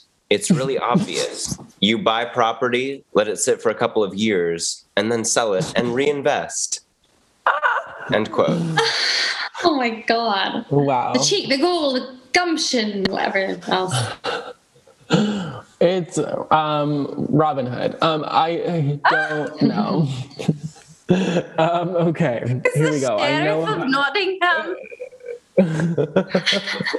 I'm sorry, what was that? That was purebred English. Who would know about investing? I mean, the obvious choice is Posh because she's the richest, obvious, like for sure. But this game is using reverse psychology. I've clocked it. I know what you're doing to us. So I'm not going to guess Posh Spice. I am instead going to guess the other investor. It's Mel B. Mel B said it. Scary Spice. Well done. It is Scary Spice. I'm never going to win this game. I am. I believe in myself. I'm going to win. Is it the last round? It is. So there's no way I'm winning. So I will win. Yeah, probably. You will. All right. Here is the next quote, Kaela. "In school nativity plays, I was always the bloody little donkey. I was never merry." This makes me sad because I played a donkey in the school nativity play.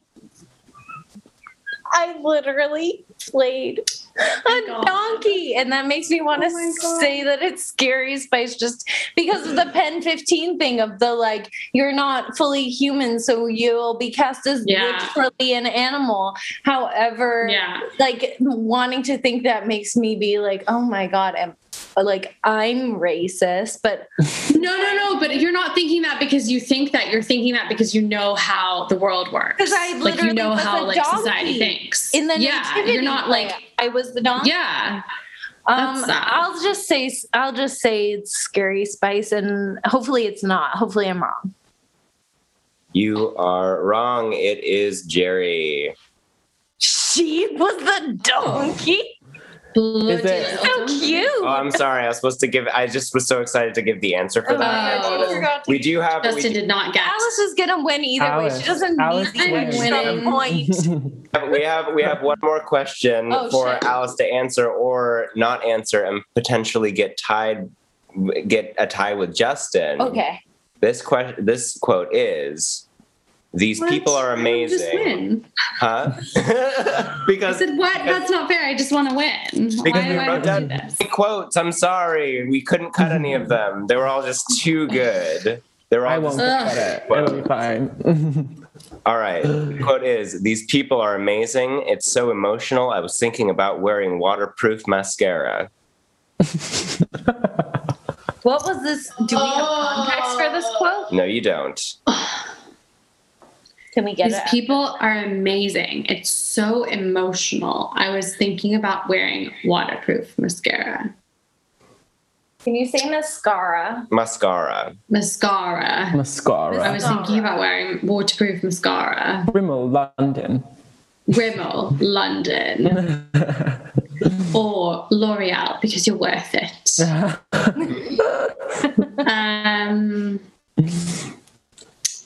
Fuck. Mascara. It was so emotional. This is I don't know. I think it's gonna be Baby. I don't know. Baby? I'm afraid that is not correct. Justin, would you like to try to steal that one for a half point? See, I would have also... But you're not going to tie with me. Yeah, I'm not going to tie with you. I feel like my cat took I would have also guessed Baby because it's about crying essentially. But I know that you guys are employing, again, reverse psychology. So I'm going to go with who is not the obvious crier. And that would be posh Victoria Beckham. That is correct. Oh my God. Which brings us... No. It's not a tie, though, because I have 3 points and Justin has 2.5 points. I got a half. Or 1.5. But now Justin has 3 points. Why? How? Wait, do we have a double winner? I thought Justin only had 1.5. I had 2.5. Justin got a point, and then Justin got a half a point. This is before the last round. Justin. A tiebreaker. Wait, this is so excited. This isn't fair. This has never happened. This isn't. I just want to protest that this is. Well, we are operating in America, and you can. Whereas the voting systems are totally fucked. Yes, you can protest here, but your vote doesn't really count. So good luck. I can contest the vote, and I'm going to get my lawyer Rudy Giuliani to have a look at these. Oh my God, Rudy! He is really respected. As Naomi Smalls would say, life's not fair.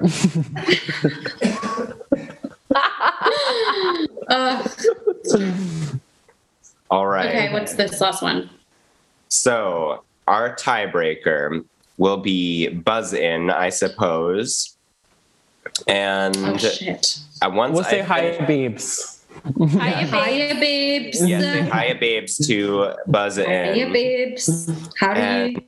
Once I say end, you feel free to buzz in as soon as I say unquote, because that is the format I've decided to choose. All right, here is the Spice Girl quote for the win.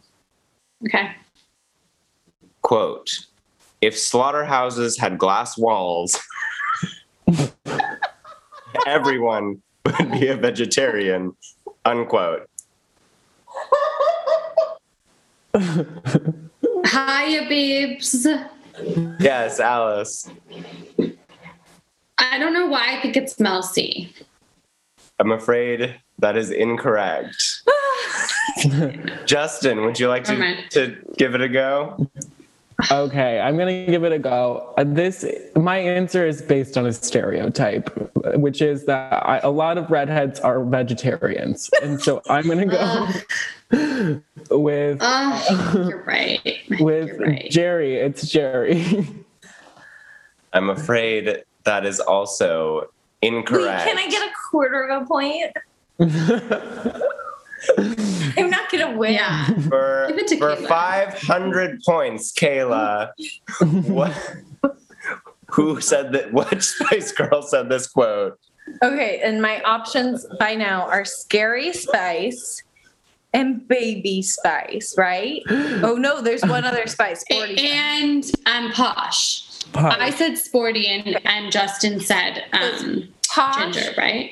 Posh, Baby, Scary are my options. Yeah. Yeah. I'm ready. Can you read it one more time? Mm-hmm. I'm channeling them. Okay.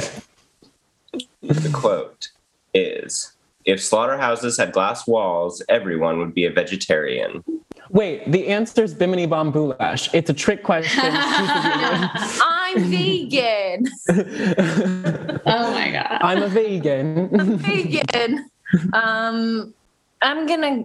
I don't know. Something's telling me Scary Spice. I don't know if she's vegetarian, but that is what my heart is telling me.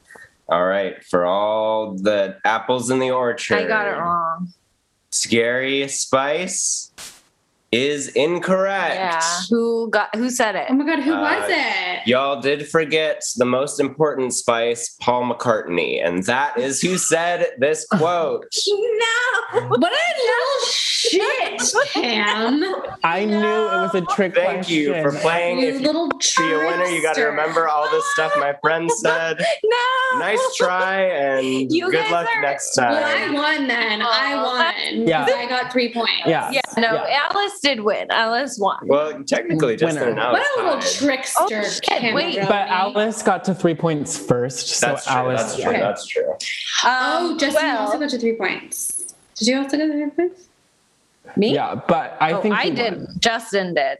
Well, I want to congratulate Justin and Alice on their superior job in this game. I want to congratulate me for saying that the Beatles are the Spice Girls. I want to congratulate our producer for creating this honestly roller coaster game. So thank you to Aaron Burnett. Thank you, Cameron Toy. Thank you, Jeremy Smith. And thank you to the listeners who are taking in this honestly gem of an episode that has so much Beautiful.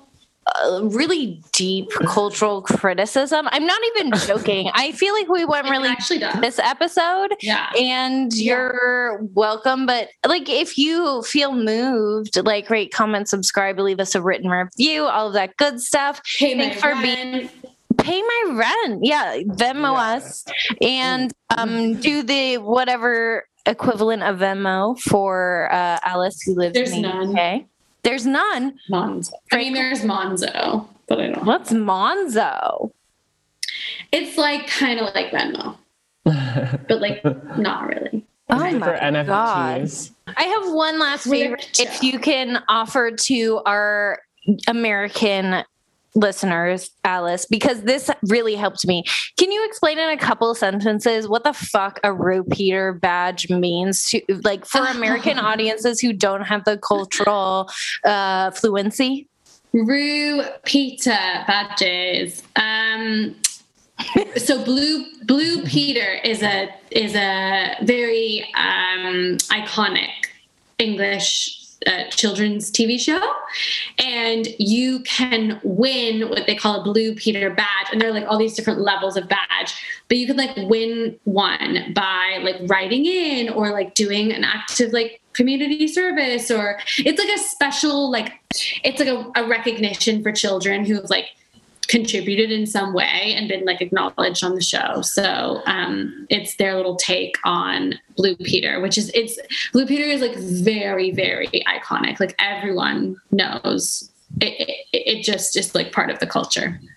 No, my favorite part about that analysis when I asked you about it is that because I didn't know, and I looked it up, but I didn't really like understand, but that like the idea that it came from a children's show is honestly, I feel like the key to understand what a Rue Peter badge is. Well, thank you again, Alice, to being on this show. It's been such a pleasure.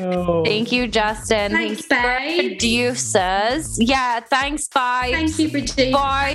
Babes. All right. Bye. Babes, I'm gonna go catch my horse cheating on me. My horse. Clap for the bing bang bong. Clap for the bing bang bong. Clap for the sing sang song. This year my horse was held at gunpoint and my horse was murdered. The eyes or the nipples of the face. Oh my. Okay, this is a